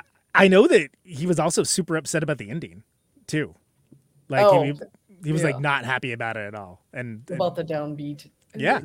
Yeah, they never were. What did you expect? Them to go dance off in the sunset? I Well, mean, exactly. What woman? Relatively happy, actually. I don't know what you want. You only kill off one character in a really bad way. That's what I was back in the day. Like the studio execs, like they felt like they really did have control over like scripts and like endings and shit like that. It's almost as if they had more of a creative process back then than they do now. When they're like, yeah, we're just gonna make a film and do a tax write-off. It'll be fine. I know how to do a movie. Yeah. Well, they can't have the characters get away with the gold, right? Like, right. The second, yeah, like if you're stealing something or you're committing a crime, you can't get away. Like that's one of the Hays Code. They the can't main keep getting one. So you'd have to have them be like, oh, look, a permit. You know, to get it sold. I'm so glad that finally came in. Yeah. Remember when we filed that off screen? Oh yeah. Back at the bar and like between throwing punches, we filed a permit. You don't remember that? Oh yeah, that was a very small moment. No, we had the little Mexican boy do it. Little Robert Blake. Oh, isn't that crazy? Oh yeah. Yeah. Did he murder? There is his a wife? case of a lot of brown makeup being used. A lot of brown makeup. Did he? Wasn't he charged with like murdering his wife back in like yes, the early he 2000s? was. Oh yes, and he got away with it, right? He wasn't distraught. Yeah, he got convicted. He got convicted. He did not. Okay. Yeah. Is he still alive, or did he die in prison? He died this last year. He died in prison, or did he? Yeah, I think he did. No, he got acquitted. He got acquitted in the death of his wife. He died of. Yeah, I think so. Yeah. That's what I thought. He was convicted. That's so weird. Maybe the glove didn't fit. But because I 100% think he did it. That's why. Yeah, he died a year in 2000. He died in spring of 2023. I remember that. Okay. Yeah. He was a good actor. He didn't get many chances to show it, but he was good. Well, I mean, look, he's fantastic as being like a really creepy dude, you know? Lost Highway. That was his final film role. Yeah. Like he's like so good in that, but it's like, well, he's so good because he's actually malicious. Like Tarantino dedicated Once Upon a Time in Hollywood to Robert Blake. Oh, no, really? I didn't know I forgot about that. He Imagine if he dedicated Once Upon a Time in Hollywood to Roman Polanski. Well, he dedicated it because Brad Pitt's character is accused of killing his wife. Like literally, I don't know. That's what it says on the. Really? Wow. Yeah. Is it in Cold Blood that Robert Blake was? Yes, that's is probably his greatest performance. Yeah. Yeah. That well, again, don't short sell Beretta. But I did like Beretta when I was a child. Yeah. I imagine his trial was probably his greatest performance. Oh, hey, there it is. There you go. There you go. You're probably right. I wanted this movie though. I wanted to buy. I believed him with the lottery tickets. You know, like I think that don't short sell the performance of getting getting Oh, Humphrey yeah. Bogart to buy those lottery To tickets. buy the lottery tickets. Yeah. He's got to I take have the all the water in winning the numbers, face. sir. He was the last remaining Little Rascal. I forgot he was a Little Rascal too. Oh, that's right. Yeah. That's right. He was a baby. Yeah. So my kid's bus driver went to Turkey, and I told him, like, the important thing is whenever you get to Turkey, you're going to get swarmed by little children, begging from you, and all you need to say is just yell "fuck" in Turkish, and they'll back off. And so I taught him to fucking Turkish. He's like, I'm not going to need that. Comes back from Turkey, and he's just like, dude, I wish I could remember what you told me, because like I got swarmed by those kids. How could you forget that? Oh, I love how immediately Conan's like, what? Where's the story going? Well, there was an incredible sentence he started with. I was like, okay, I can't wait to see what happens next. And like, granted, he got the winning lottery ticket there, but like, it just seemed that Humphrey Bogart's character needed to learn, like, scream "fucking" Spanish to the kid. Okay, that's the attempted relevancy. Yes. Okay. Well, there's Problem that. solved. The book Movie has over. that great line where he says the cold water in the face is just taken as a sign of a burgeoning business relationship. Oh, that's pretty right. much. It's just the opening of the negotiations or something. That's right. Well, and they had. I never really noticed it. That they start with Bogart ripping up his lottery ticket in front of the. That's what he's doing, right? Yep. I don't remember that from watching it 9 million times on television, all cut to pieces. Yeah. That's the other thing is like, yeah, on Letterboxd, I've watched this twice. I've watched this way more than that, but like in segments. Yeah. Like over the years, like we had the movie channels for years, and I would always, Treasure Sierra Madre, awesome, and be like, It I was would like see KT watching moments of The Wizard of Oz, and then finally sitting down to watch the whole thing as an adult. Yeah, I mean, I know. I'm so impressed you guys did that. Wizard of Oz makes me cry buckets, so I can't watch it anymore. Same. I thought it was pretty pro of her to like not reveal her thoughts on it until the show too, which was yes, even if I didn't agree with some of the thoughts, but I get it, and Yeah. it was still like what an excellent scientific study. Yeah. You know what I mean? Where it's like, oh It's yeah, you've different never when seen you're a this. child Yeah. first watching it, and it stays with you as an adult. But when you're an adult with no connection to it, you're like, I cannot wait to No. see like the papers written about that episode. Yeah. Yeah, Cottage exactly. industry. Yeah, and so I this was this is the Treasure Sierra Madre is in the National Film Registry, I think, right? Like it was, Yeah. Mhm. like culturally significant, so Yeah. on and so on. I Right? know people think like these Searchers is like the ultimate Western, but I'm like, I mean, that film's got John Wayne in it, and the Native Americans are, the villains, obviously, because And it's it's John just Wayne. got big hunks of terrible cornball humor, which everybody just tries to Everyone pretend forgets about. No, it's all Yeah. over. It's all through the movie, and it's a lot of it's horribly racist on top of that, but it's Yeah. super like That's why I'm like, this big is the and superior corny. Western.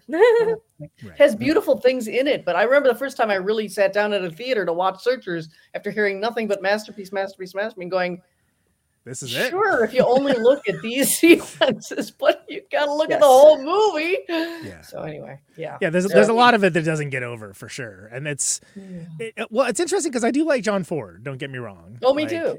But like, yeah, I think that Especially that when one played by David Lynch. Oh, absolutely, that was the best part of that movie, if you ask me. Oh, absolutely, that was the best part. Yeah, absolutely was. Lynch But was it's great. like I feel like John Ford, with the exception of like what Liberty Valance and probably Stagecoach too, kind of like king of like that film was pretty good. That was pretty good. How of about My that era. Darling Clementine? It's still got racist Oh, things. my but darling. It was racist, but he's when he's on it, he's on. He's sometimes so beautiful, and the Is one that thing Henry Fonda? That's Henry Fonda, right? that's the Henry Fonda one. Yeah, I don't know if I've seen My Darling that's Clementine. that's okay. the Doc Holliday Wyatt Earp, very melancholy. Yeah. Okay. All right. Yeah. All right. Yeah, that one. I mean, I like whatever, but it's like John Ford is like the you see Ford Apache like just like on like the movie channel and like, No, yeah. you watch it and it's fine, but it is like again just like in Stagecoach. Oh yeah, the horrible racism didn't really age that well. I knew. Surprised That's in another the thing. Searchers they didn't give Natalie Wood like brown face or something like that, where she played the main indigenous girl. I was like, wow, that's a first. Yeah, Well, I mean but- it's pretty problematic, but whatever. But she's the kidnapped. She's kidnapped. She's white Yeah. and kidnapped. So that's why. Yeah. But they would have.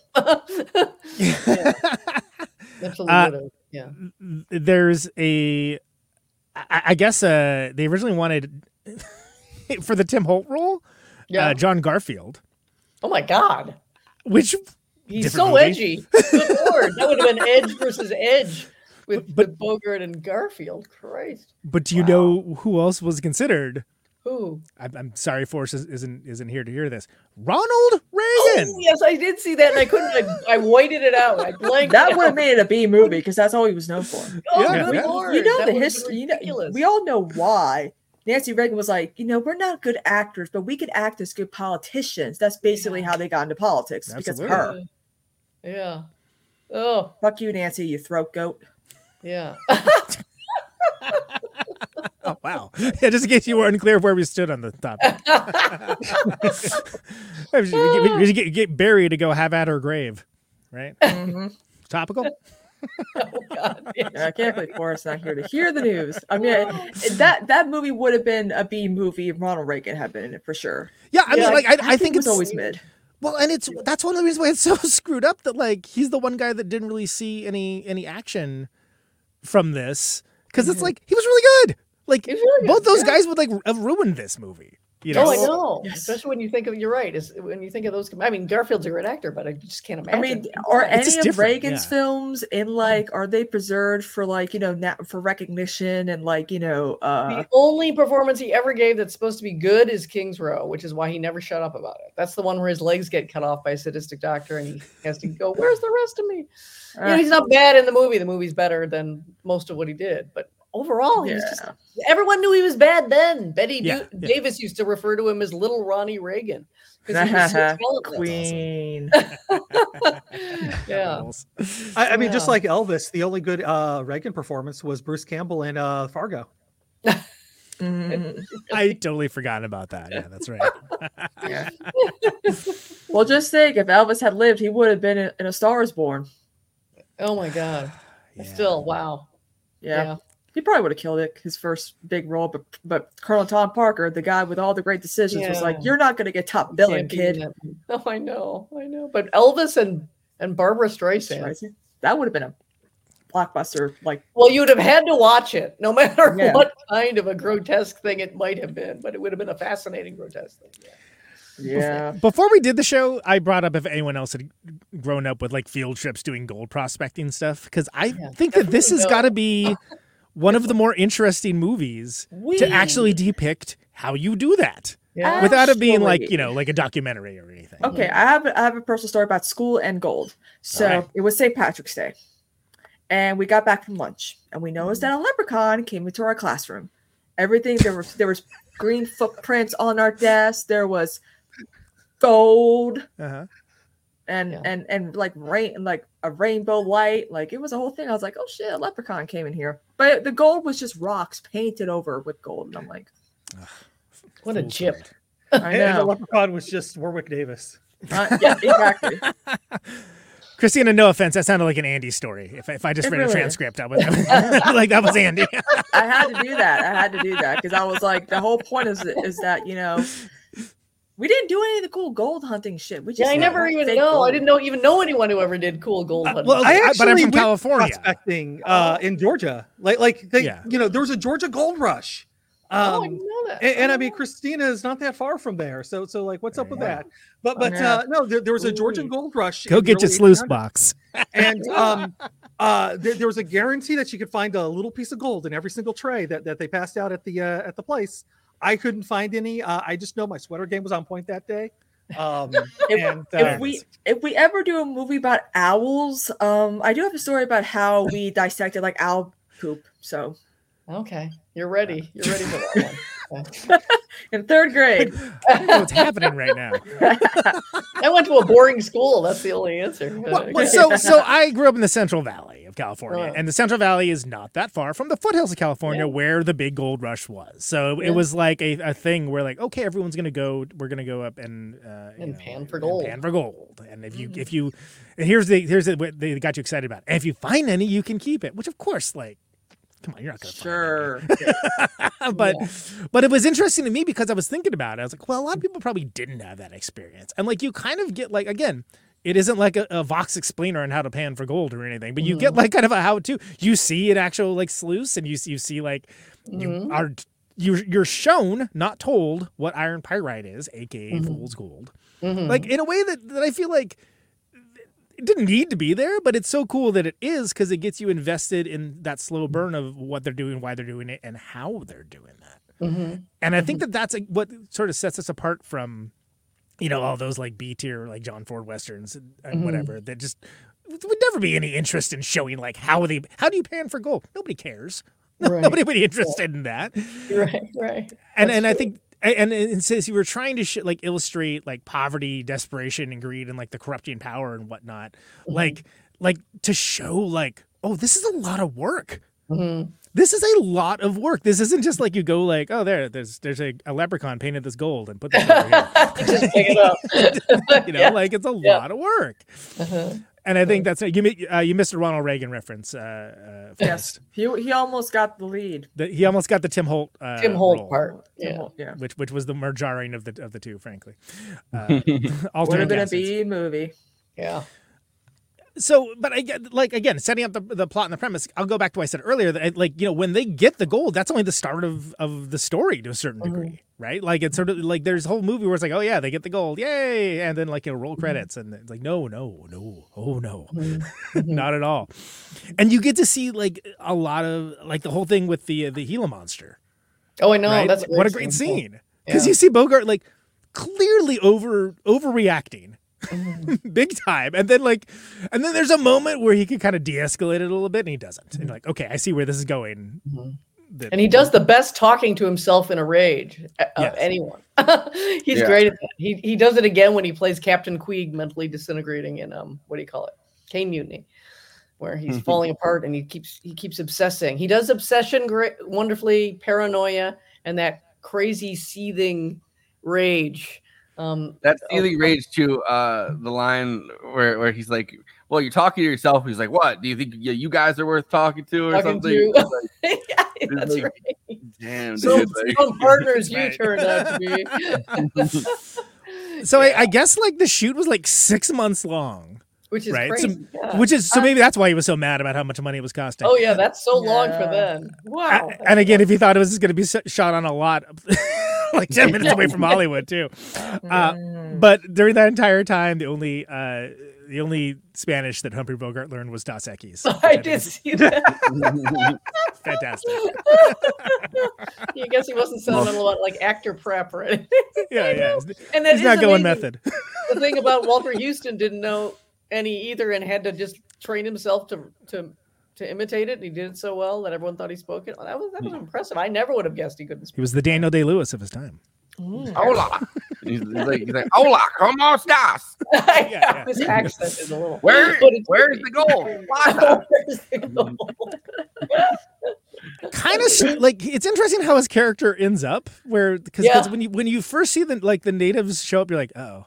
What's this gonna be about, right? Yeah. And then ends up being, and you kind of get like, again, not that you need at that point, but you get a sort of thermometer of everyone's character at the reaction, right?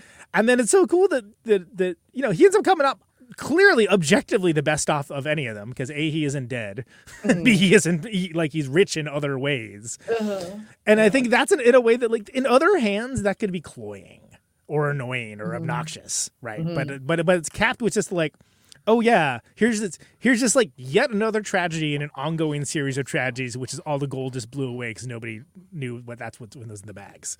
Well, you gotta. I mean, one of the things that makes that character fascinating is this is just another gold trip in the whole life of gold trip. Oh yeah, he's his whole life, exactly. Yeah. And it really hits on this. Like reading the book, like there's chapters that are just dedicated to him telling them gold stories or whatever. And it's like, no, like this guy's been on actually worse gold adventures than this one. Like this one's actually pretty mild in comparison to the one where they found a huge amount of gold and they're all like, running around together. And then, people started their entire people were like massacred by the Native Americans that were, like the Native Mexican indigenous tribe that was there. Like this guy's seen some shit. So like, it's funny that this is for Humphrey Bogart and for like pretty much anybody that isn't him.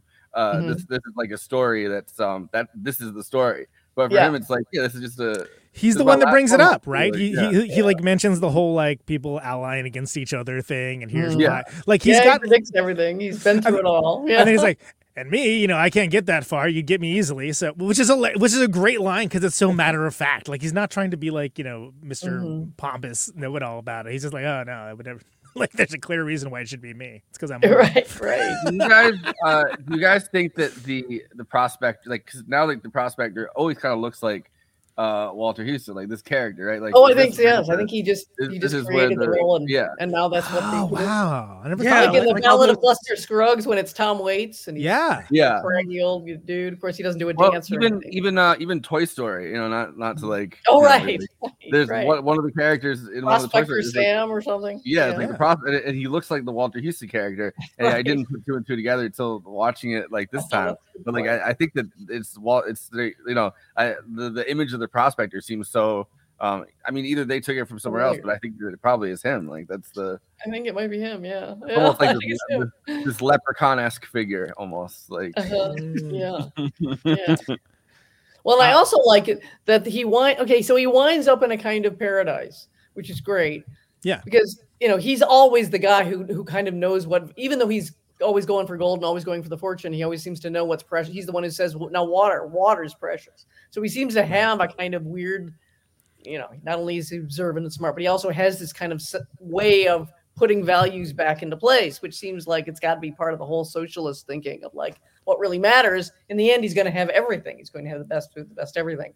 But I love it because in Disney movies, you know, from Jungle Book to what's the newer one, Hakuna, whatever that song is, Lion King. Whenever the characters get into paradise and the food is falling off the trees into their hands and everything, and everything's perfect, that's bad. Because Disney felt that the work ethic, the Protestant work ethic, was what made for greatness. So if you're laying around in paradise, you know, being fed papaya or whatever, and you don't have to work for it, that's just very, very bad. And the whole reason he gets there is because he has an idea of the commons, right? He decides to help and be altruistic when he doesn't have it. There's no real reason to other than to be a good human being. And like, obviously, in fact, he should go to this kind of apparent paradise. Perfect. Yeah. And there's no moral disapproval of like, no, he's going to go stay there and live just a heavenly life. Actually, this is way better than hanging out at that bar. Way better. Wait, this just popped up on my YouTube algorithm, but because we talked about it. Oh, so we talked about the Bugs Bunny. Yeah, because we invoked it earlier. Just the 10 seconds of it. Yeah. Hey, pardon me, but could you help out a fellow American who's down on his luck? Hit the road! It's so great. So great. Hit the road. So fun tidbit. A doctor was assigned to the unit in Mexico one night that had to attend to John Huston because they were smoking the weed, him and his dad, and he had an adverse reaction. And apparently he never touched the stuff again for the rest of his life because oh my gosh. Wow. You get one bad trip or whatever, and it's over. But I like that he was smoking it with his dad in Mexico. I mean, my mom won't let me smoke weed with her. It's weird.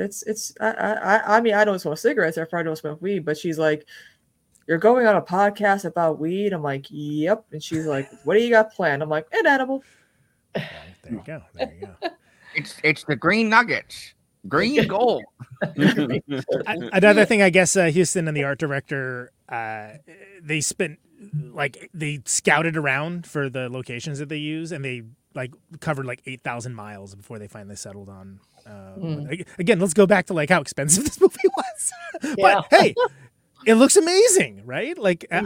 When you think of, and again, this is part of our Movie Night Adventure series, right? Our second series of movies that are adventure movies. This is one of the great ones for that alone, because again, without leading to tokenism or anything along those lines, it has the adventuring spirit to it. It just happens to be the downside of it most of the time. Oh wow! So the one thing that costs, I think, probably a shitload of money. The windstorm in the final scene was created by jet engines borrowed from the Mexican Air Force. So they paid the Mexican Air Force off. Also, didn't didn't really know Mexico had an Air Force, but hey, it's a little surprising. I didn't even know Mexico had an Air Force, let alone that we were renting from them. What are they up to down there? It's hard to imagine like America letting Mexico have an Air Force. Exactly. Poor actors. Your heart goes out to him sometimes. That must have been miserable. Absolutely miserable. It looks great though. No, God, it really does. Yeah. Shall we go Letterboxd one-liners? Yeah. Cool. So Letterboxd, of course, is a social media site for film lovers who talk at, with, and to each other about the movies they love, maybe the movies they didn't love, the movies that they saw some incredibly dirty and smelly people in. And of course, all of this is best expressed succinctly. You don't sit Siskel's and Eberts of the world, bottom-up democracy. Everyone gets to have their say. Everyone gets to chime in. And then we excerpt them and we put them on the screen for this bit, which is the Letterboxd one-liners for Treasure of the Sierra Madre. Let's go. Couldn't understand anything the old guy was saying. Awesome film. Why wasn't Tim Holt a bigger star? Oh, there you go. It's like our podcast in one line. It kind of is a little bit. I do like how mushmouth he is, though, because that's real. You know, that guy would not have perfect elocution. Barbara's teeth look really white, though. Yeah, they do there. But Tim Holt. I think Tim Holt's a victim of his own circumstances. Like, in the sense that like he does a good performance in this. It's just it does what it's supposed to do. It's just, you know, he was just next to a career best by Humphrey Bogart and a career best by Walter Houston. But if he was trying to outact them, the character wouldn't be good. So it's like it's almost like a catch-22, right? Like Ambersons is before this, right? It was like 42, I think. Yeah, it's before. Yeah, that's right. Damn. And in the meantime, he'd gone to war and got, you know, kind of more older and more weathered looking. Yeah. Yeah, he was a more weathered cowboy. It's a more different cowboy. Different cowboy. Seems to me that going camping with Bogey isn't very fun. I mean, I could have told you that without watching Treasure of the Sierra Madre. He's drunk the entire time. Let's keep the Dos Equis around. Yeah, exactly. Mm-hmm. Apparently, he was drunk and he told a film critic while filming this, like he saw a film critic that had like doubted him in the past, and he's like, "Oh, I can only play good characters, huh? Well, you know, you're about to see the worst shit you ever saw." Oh, because he was an unlikable character. Dude, got it. All right, yeah, that makes sense. I love the idea of having a quick snack before a big shootout. Yeah, the shootout in this, like the shootout between bandits in like the hills and fucking, Oh, that's right. They have an hour, so they all decide to eat. That's right. Beans with coffee. Can we just take a moment? Beans with coffee. Do I need to say anything else? They're Mexicans, I guess. I mean, that's like classic Hollywood being like, well, they're Mexican, they eat beans. Like, well, it's a fine thing to eat on camping. I'm just saying the combination of those things are not usually too great for the digestive system. That's all I'm saying. If I was going into battle, I don't know, you only got what you got. I don't know. Maybe if they ran out of bullets, they could just start shitting at them. Bandits also ride around on horses. Like, so if you're eating beans and coffee and then riding a horse, seems fucking terrible. Yeah, sounds like a bad idea all around, if you ask me. But they do. It's like, oh, they're not going to be here for 45 minutes. Let's go eat. I love I love the scene. I love the scene where they're passed out though, and the prospector is like, "Hey, you're gonna want your beans. Eat your beans. Hey, you're gonna want your beans," and they're just completely asleep. And it goes on for 30 seconds. Beans, and musical fruit. Bogart inventing goblin mode. Yes. Yes, indeed. Hard agree. It's goblin mode. It's you think that I'm not going to take my goblin and go home? He does great talking to himself stuff. Yes. As it gradually escalates, and he has the whole wagon train of the donkeys. I love that it's a different kind of talking to yourself than like the noir kind, where it's like, like that's when I went, walked down the street and I thought somebody was selling the gold, but I don't know, he's becoming almost like like you have to imagine that prospect talks to himself all the time too. Although even he's like, whoa, talking to yourself is a little much for me. I kind of imagine that's what Oliver Stone sounds like. At this point, yeah. Except for about JFK. Probably. Thank you. There's both fools and gold in them there hills. True. They're kind of fools. They're not the smartest. They're learning on the job, right? Like this is not. You never want to say like I'm built different to like an old man in a hotel that's like, gold makes people do crazy things. Like you can already tell fucking Humphrey Bogart from the beginning is a little off his, he's just a little off. Like that's why he's in the position he's in anyway. And then he's like, oh, I would never do that. And it's like, bro, like we just saw you beat a guy up for $200. Like, right, exactly. We know very well you would. Yeah, you kidding me? You asked the same guy 3 times for a peso. Like, right. No, that's one of my favorite things is we don't get any backstory. That's other than that, Curtin liked that peach harvest that time. I mean, we don't know anything about these guys or how they got to be in these circumstances.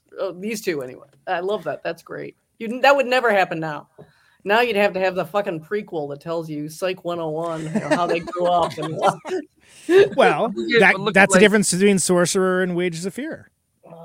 But look at like even B. Traven. Like, I mean, for a different reason. Like nobody knew why he was in Mexico, right? Like he's either a German or a Dutchman or an American. Well, he's definitely one of those things. Yeah, so he's one of those things, and he's in Mexico City for could be a leprechaun for all I know. I don't know. Like it mirrors his own thing where it's like he wrote these short stories where he's like, I'm not going to tell you any information about myself, and it's like.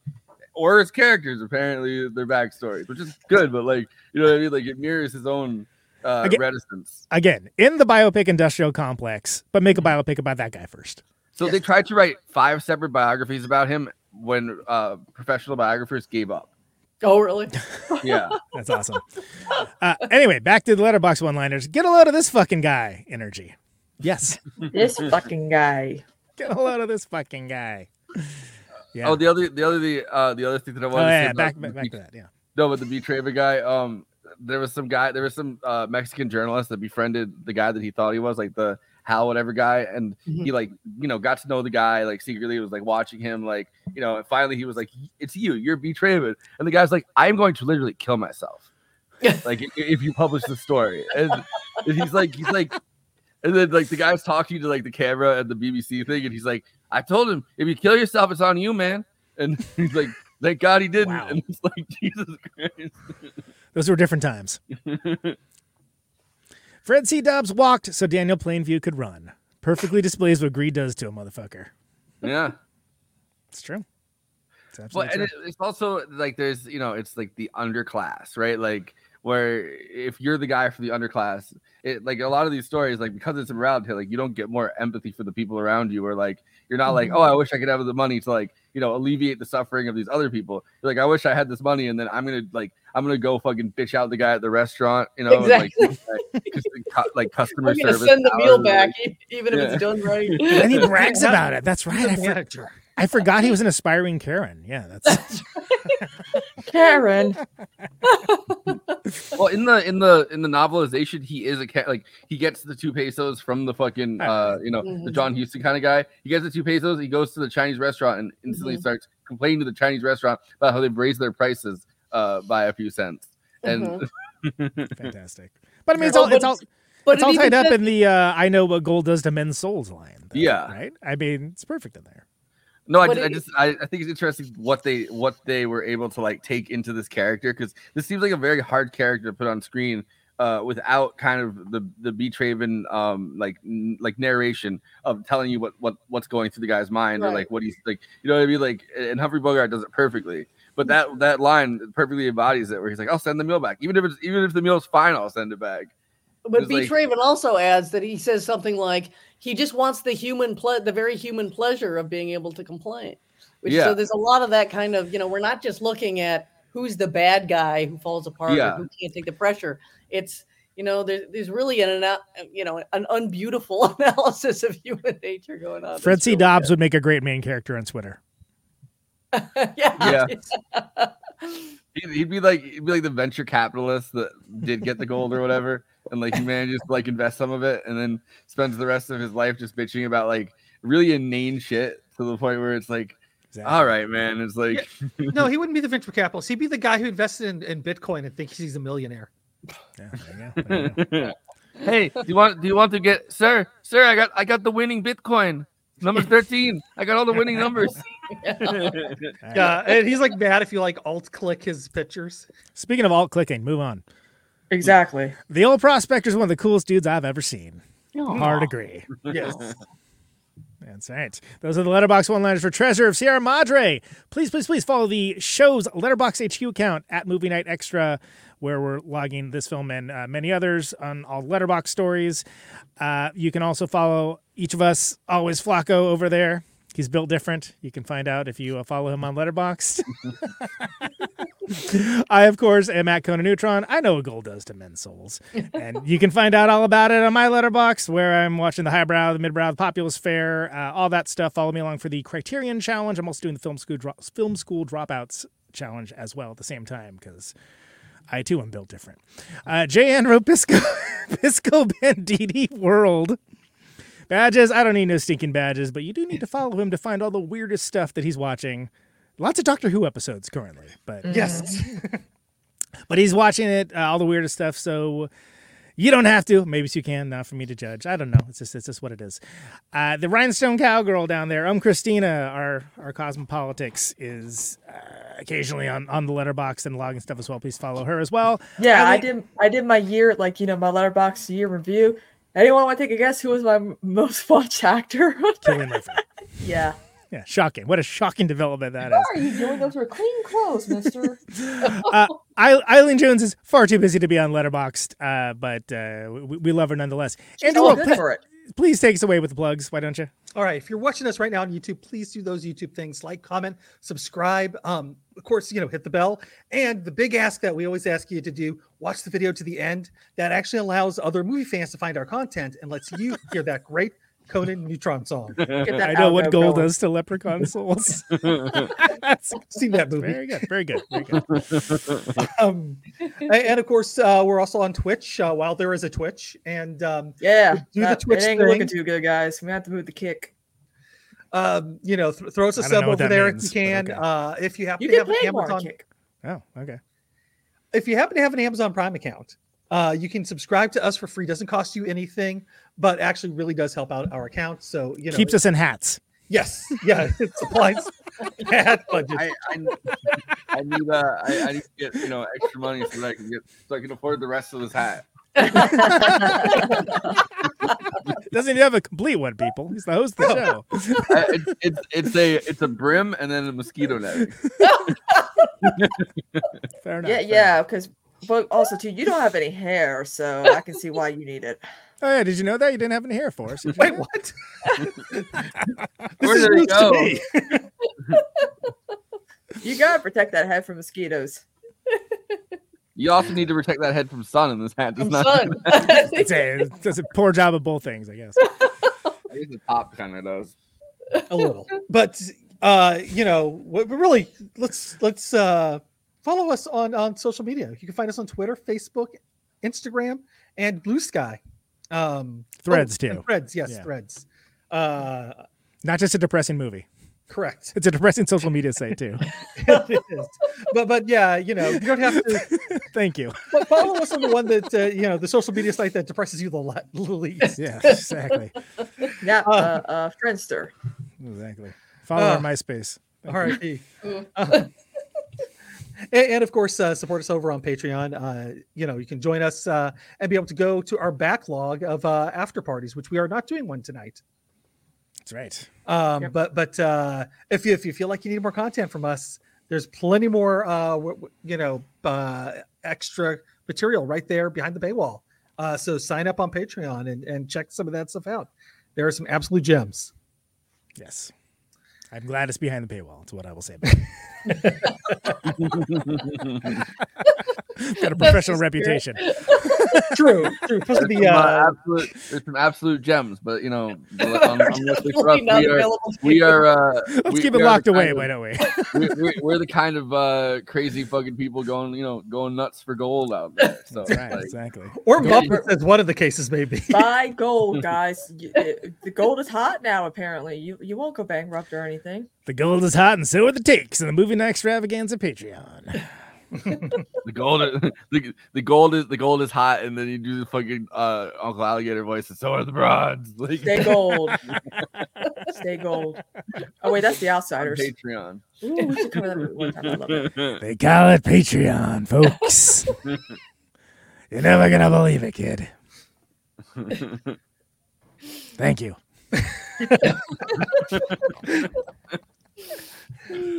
I'm having Uncle Alligator material right now. It was all was done by a real guy that was the actual producer of the movie. So yeah, you don't even need it. Yeah, and of course, Conan is over there hosting Yes. Protonic Reversal, and Yes. Which you just had somebody cool on, and I'm forgetting who it was because I didn't Scott know- McDonald of Arc Welder. They just put Yes. out their first record since 1999, which is pretty astounding. And it's Yeah. like, 25 years ago. Yeah, it's gonna- They are now officially Y2K compliant. 1999, honestly, was the 25 best years. year of music. Hand out. Fight me. I don't care. yeah, so that's a great episode. If you know who that band is, the people that do are very into it. Former guest of Protonic Reversal and recently of this show, Gerald Vicasali of Devo on Thursday. So very excited. We're going to talk about the Devo documentary that is now premiering at Sundance, I believe, as well as all the touring they're doing. Of course, the new video, all that stuff. We got into a little bit of that with 2001, the now classic episode of, 2 weeks ago? 3 Something like that. It was Christmas. Instant classic. Yeah. So tune in for that. Protonic Thursday, 8 Eastern, 7 Central, 6 Mountain, 5 Pacific. And there's a Patreon as well, so advance access. If you miss it live, pay me $1. Especially pay me $1 now. I'm broke. broke. Got to get that Patreon money. But you can get the episode early, so Exactly. you don't have to wait around. Like people who are like Fred Dobbs over there. Just bumming around Mexico, waiting for the free stuff. Pay and get those episodes early. Could you help a fellow podcaster down on his luck? and of course, you can check out Conan Neutron's band, Conan Neutron and Secret Friends, over at neutronfriends.bandcamp.com. Yep. And Adult Prom's the new one. That's right. And we got some tour dates to announce, but I'm not doing it for a little while. So very cool. Big things coming. Yes. That's what they always say. Big things coming. And then it's like, oh, you're playing a show? Was that the big thing? If you guys look, we've been moving in silence, but big things are coming. Yeah, big things are coming. Moving. Number one, no, you have it. Number two, no, they're not. it'll be another month and I can announce some stuff. So looking forward to that. I'm looking forward to it too. It's snowing like crazy right now. I can't wait to do more band stuff. I know we were having a horrible windstorm. It was really scary. I was afraid my power would go out in the middle of Wind, it. wind. Everyone's like, I'm like, rain too. Everyone's like, I got snow. And I'm like, I get rain and floods. And ice. Yeah, we're getting actually snow and rain and floods. Oh God! Did you just try to one up the misery weather? Like right now, I'm getting that's because phone of calls climate from the change. At this point, my sister's like, I like being in New Jersey, living here, and it feels like Christmas. I'm like, no, it doesn't. You guys haven't gotten snow in years. You filthy liar. No, it doesn't. No, and rain and floods. How Oh dare my. But no, yeah, I'm like sitting there, prepping for the show, and I'm getting a phone call from the kids' school, and just like, oh, it's gonna rain and snow and flood. The fuck? They cancel school now for rain now. Like it's like everyone's like, back in my days, we just went in the hallway. And I'm like, who gives a fuck? You could do shit at home now with schooling. Are you running for school board? What's happening? Like, why are we hearing so much about this? Because my mom's like, did you hear? Because we have customers who are like, we cancel because we don't want you guys cleaning while we're home. Okay. And I'm like, awesome. Another day to stream. Cool. There you go. Yeah. Speaking of which, you're over there on Twitch streaming. Yes, and I'm gonna be going on Kick.com as well as Cosmopolitics. Kick does the revenue split of 95 for the streamer and 5% for Kick, not 50-50 like Twitch does. All right. The thing that really fucks everything too is that the money on Twitch is going to Jeff Bezos. Yes, he's like the richest man in the world, and he's like, I also need 50%. And Amazon does not care about Twitch, which explains why probably by 2025 Twitch is just gonna. So we got to start finding our alternatives now. It's like a fucking mafia don of New York City, like kicking a homeless guy and being like, "Hey, let me get like half of that change." Yeah. On stream this week, I'll be discussing like this, the changes to Twitch firing another third of their staff, probably going over Trump team's like, yeah, he could assassinate his rivals and he'll get total immunity because he's president, like shit like that. There's a lot of stuff going on that I gotta discuss this week. So the Don Jr. tweet. Yeah. Yeah, we're like, which one? Yeah, exactly. Like, oh, Donald Trump was not on Epstein Island. I'm like, well, Joe number 174. We'll see about that. All right, so follow Christina on Twitch for whatever that was. Yeah. Yes. Yeah. If you have no clue what we're talking about, I don't. I'm on the show. How do you expect a the headache? audience? So I'm like, bleh. I get a headache on this all the time. Yeah. And of course, if you want to support Christina over, she has a Patreon as well. Patreon.com/cosmopolitics. And throw her some dough. Yes, please. Or some gold. Yeah. Keep it appropriate to the movie. Yeah. Yes. And Eileen's been prospecting at Filmsuck. I am. I just wrote a piece on kind of belatedly on Saltburn and related it to Kind Hearts and Coronets, which is an old. I love movie. Saltburn. I told my mom was like, "What's Saltburn about?" I'm like, "Well, Barry Keoghan has like a girthy 8-inch long penis. Someone fucks a grave. Someone licks semen off the bathtub," and she's like, "It had I'm it all." I'm like, "Come on!" I'm like, "Mom, you've never seen a penis before? Come on, more male frontal nudity." We're like when the after seeing it. party already. I know. It's done Not on the doing main one, show. so I'm splashing a little bit in. But it's So what you're saying is I shouldn't watch it Phrasing. while my child is up. No, do not. Definitely do not. Well, I think that they need to make Christina permanent. Like when somebody like misses a bachelorette person, like they can hire Christina to join their bachelorette party. Plan it. Yeah. There you And go. be like full frontal male job. nudity. Let's see some penis. It's got the names.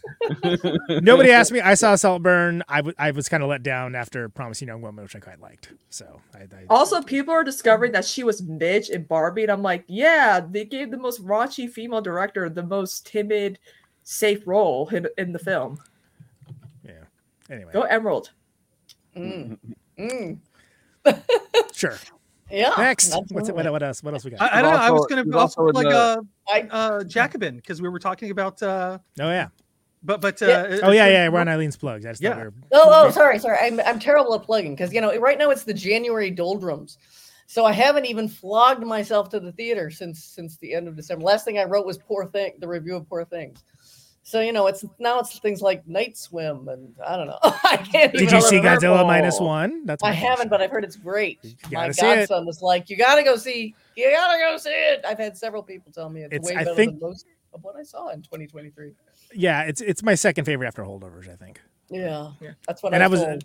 and I don't know. I walked Megalodon into later. it kind of pre-hype. Now everyone's talking about it, so I guess keep the next. But like I found it like for once, like the human side of the story wasn't the worst part of the movie, like every other Godzilla movie. Right. Godzilla. It's very good.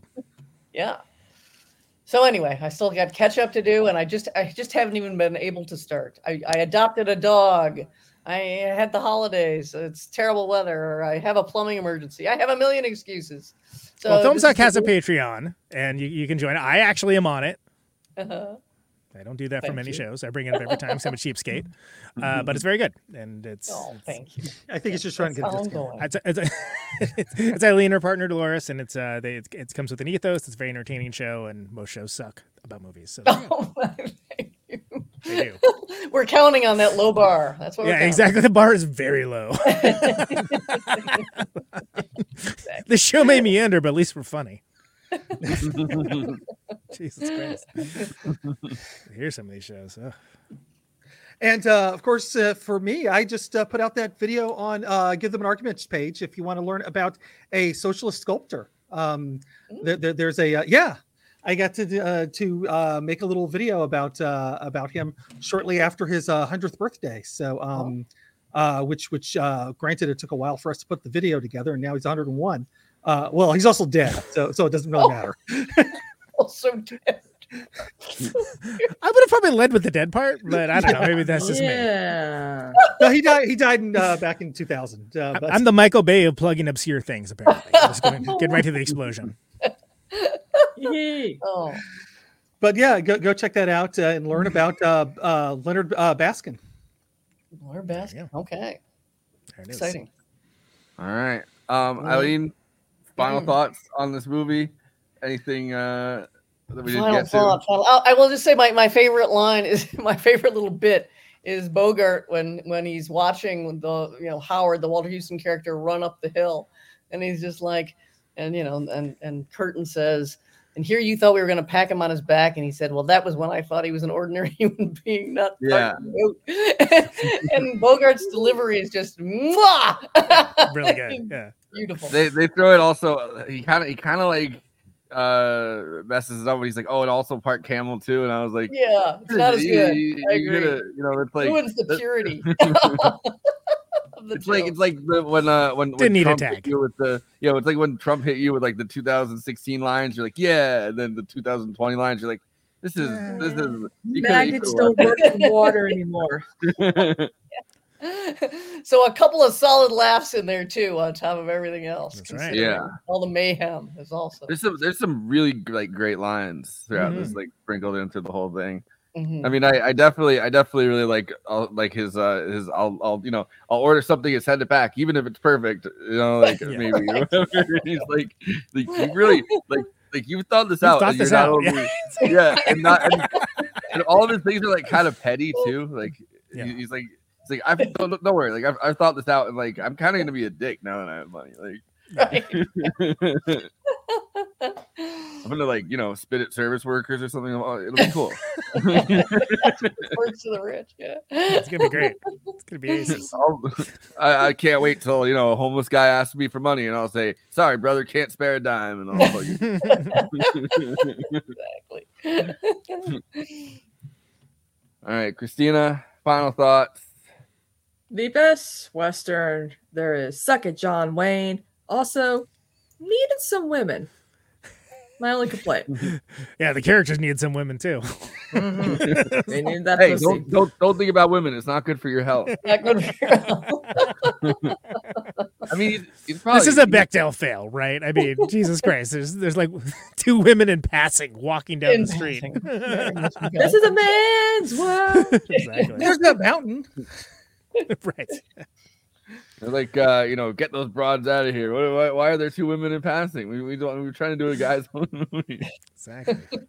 Dudes are trying to rock here. The opposite of a chick dare flick. you. Well, I mean, at least they don't, because John Huston was kind of sexist. Like, Kinda, people, yeah. Like, at least he didn't even, in this movie, he doesn't even attempt to, have any female character. Like, maybe that's for the better. I don't think it's not a flattering film about human nature. Yeah. Oh, yeah. And I don't think adding like a Mexican woman would that it wouldn't age well whatever they did. Like, I don't know what the character, but like no matter what they did, it wouldn't age well. Yeah.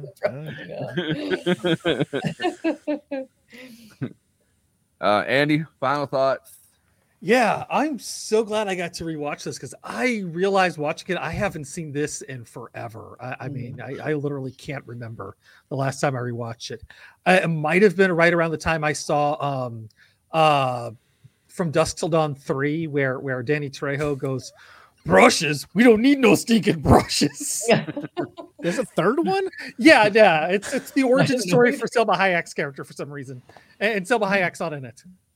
People love saying something. We don't need no stinking something. And that line will transcend anyone ever. I mean, well, people always remember Treasure of the Sierra Madre. It's in the it's in the film registry. But like, I feel like more like without even knowing what this is from, you're like, yeah, I know that's from. It's like yeah, Danny Trejo took that from UHF. Well, when I saw it at UHF too, and like, but I wasn't thinking about that first. I was thinking about Blazing Saddles. And like that, I remember hearing that, and then having it explained to me by like I don't know if it was my dad or if it was at a friend's house, but somebody explained like, oh, well, that's Treasure of the Sierra Madre. That's what they're referencing. I was like, I don't know what they're referencing, but it was funny. Like, talking about the guy from the Bugs Bunny cartoon. Yeah. But Conan, final thoughts. Yeah, this is an all-time favorite of mine. I think it's one of the greatest cinematic examples of the corruption of the human soul and spirit by greed. One of my all-time favorite performances by Bogey, who's the villain, and as I mentioned before, approaches Gollum levels of paranoia and possessiveness. The real villain. I love the pacing of this. Not too slow, not too quick. It's a darkly comic morality tale, grim, unromantic. This is a very unromantic movie, and I like that a lot. Great storytelling, gorgeous lighting, cinematography, and vistas. I mentioned the fireplace scenes specifically. I love the shadows in that so much. Again, I think that those that love There Will Be Blood, which I do like, and don't know this classic should be fined, because it's one thing to be homaged by something, but like, okay, I get it, man. It really gets across the era-appropriate poverty in the beginning, and again, getting the gold is just the start of the problem. Huge John Huston fan, so I was totally shocked to realize that Walter Huston was his dad and not just some guy, as I mentioned 100,000 times in the show. And I really think it is one of the ultimate adventure movies. So very, very glad that we were able to get it in for a movie night adventure again and have Eileen on for it. It's great. Thank you. I think last time we did Adventure Month, it just ended up being one too many movies, if I remember correct. I remember saying, think so. Yeah, I remember saying like we should do it. Like I was on board for that, and then it was just like one movie had to get crowded out, and I think it was this one. Yeah, exactly. There was no Romance in the Stone that month. we pushed this one out of the tent. You know. By the way, Romancing the Stone with Renee Ruin coming up later this month. I do like that movie. It's just not on the same level. Romancing the Bone, right? That's what we're covering. Back in the days of VHS tape adult sections. Yeah. Or so I hear.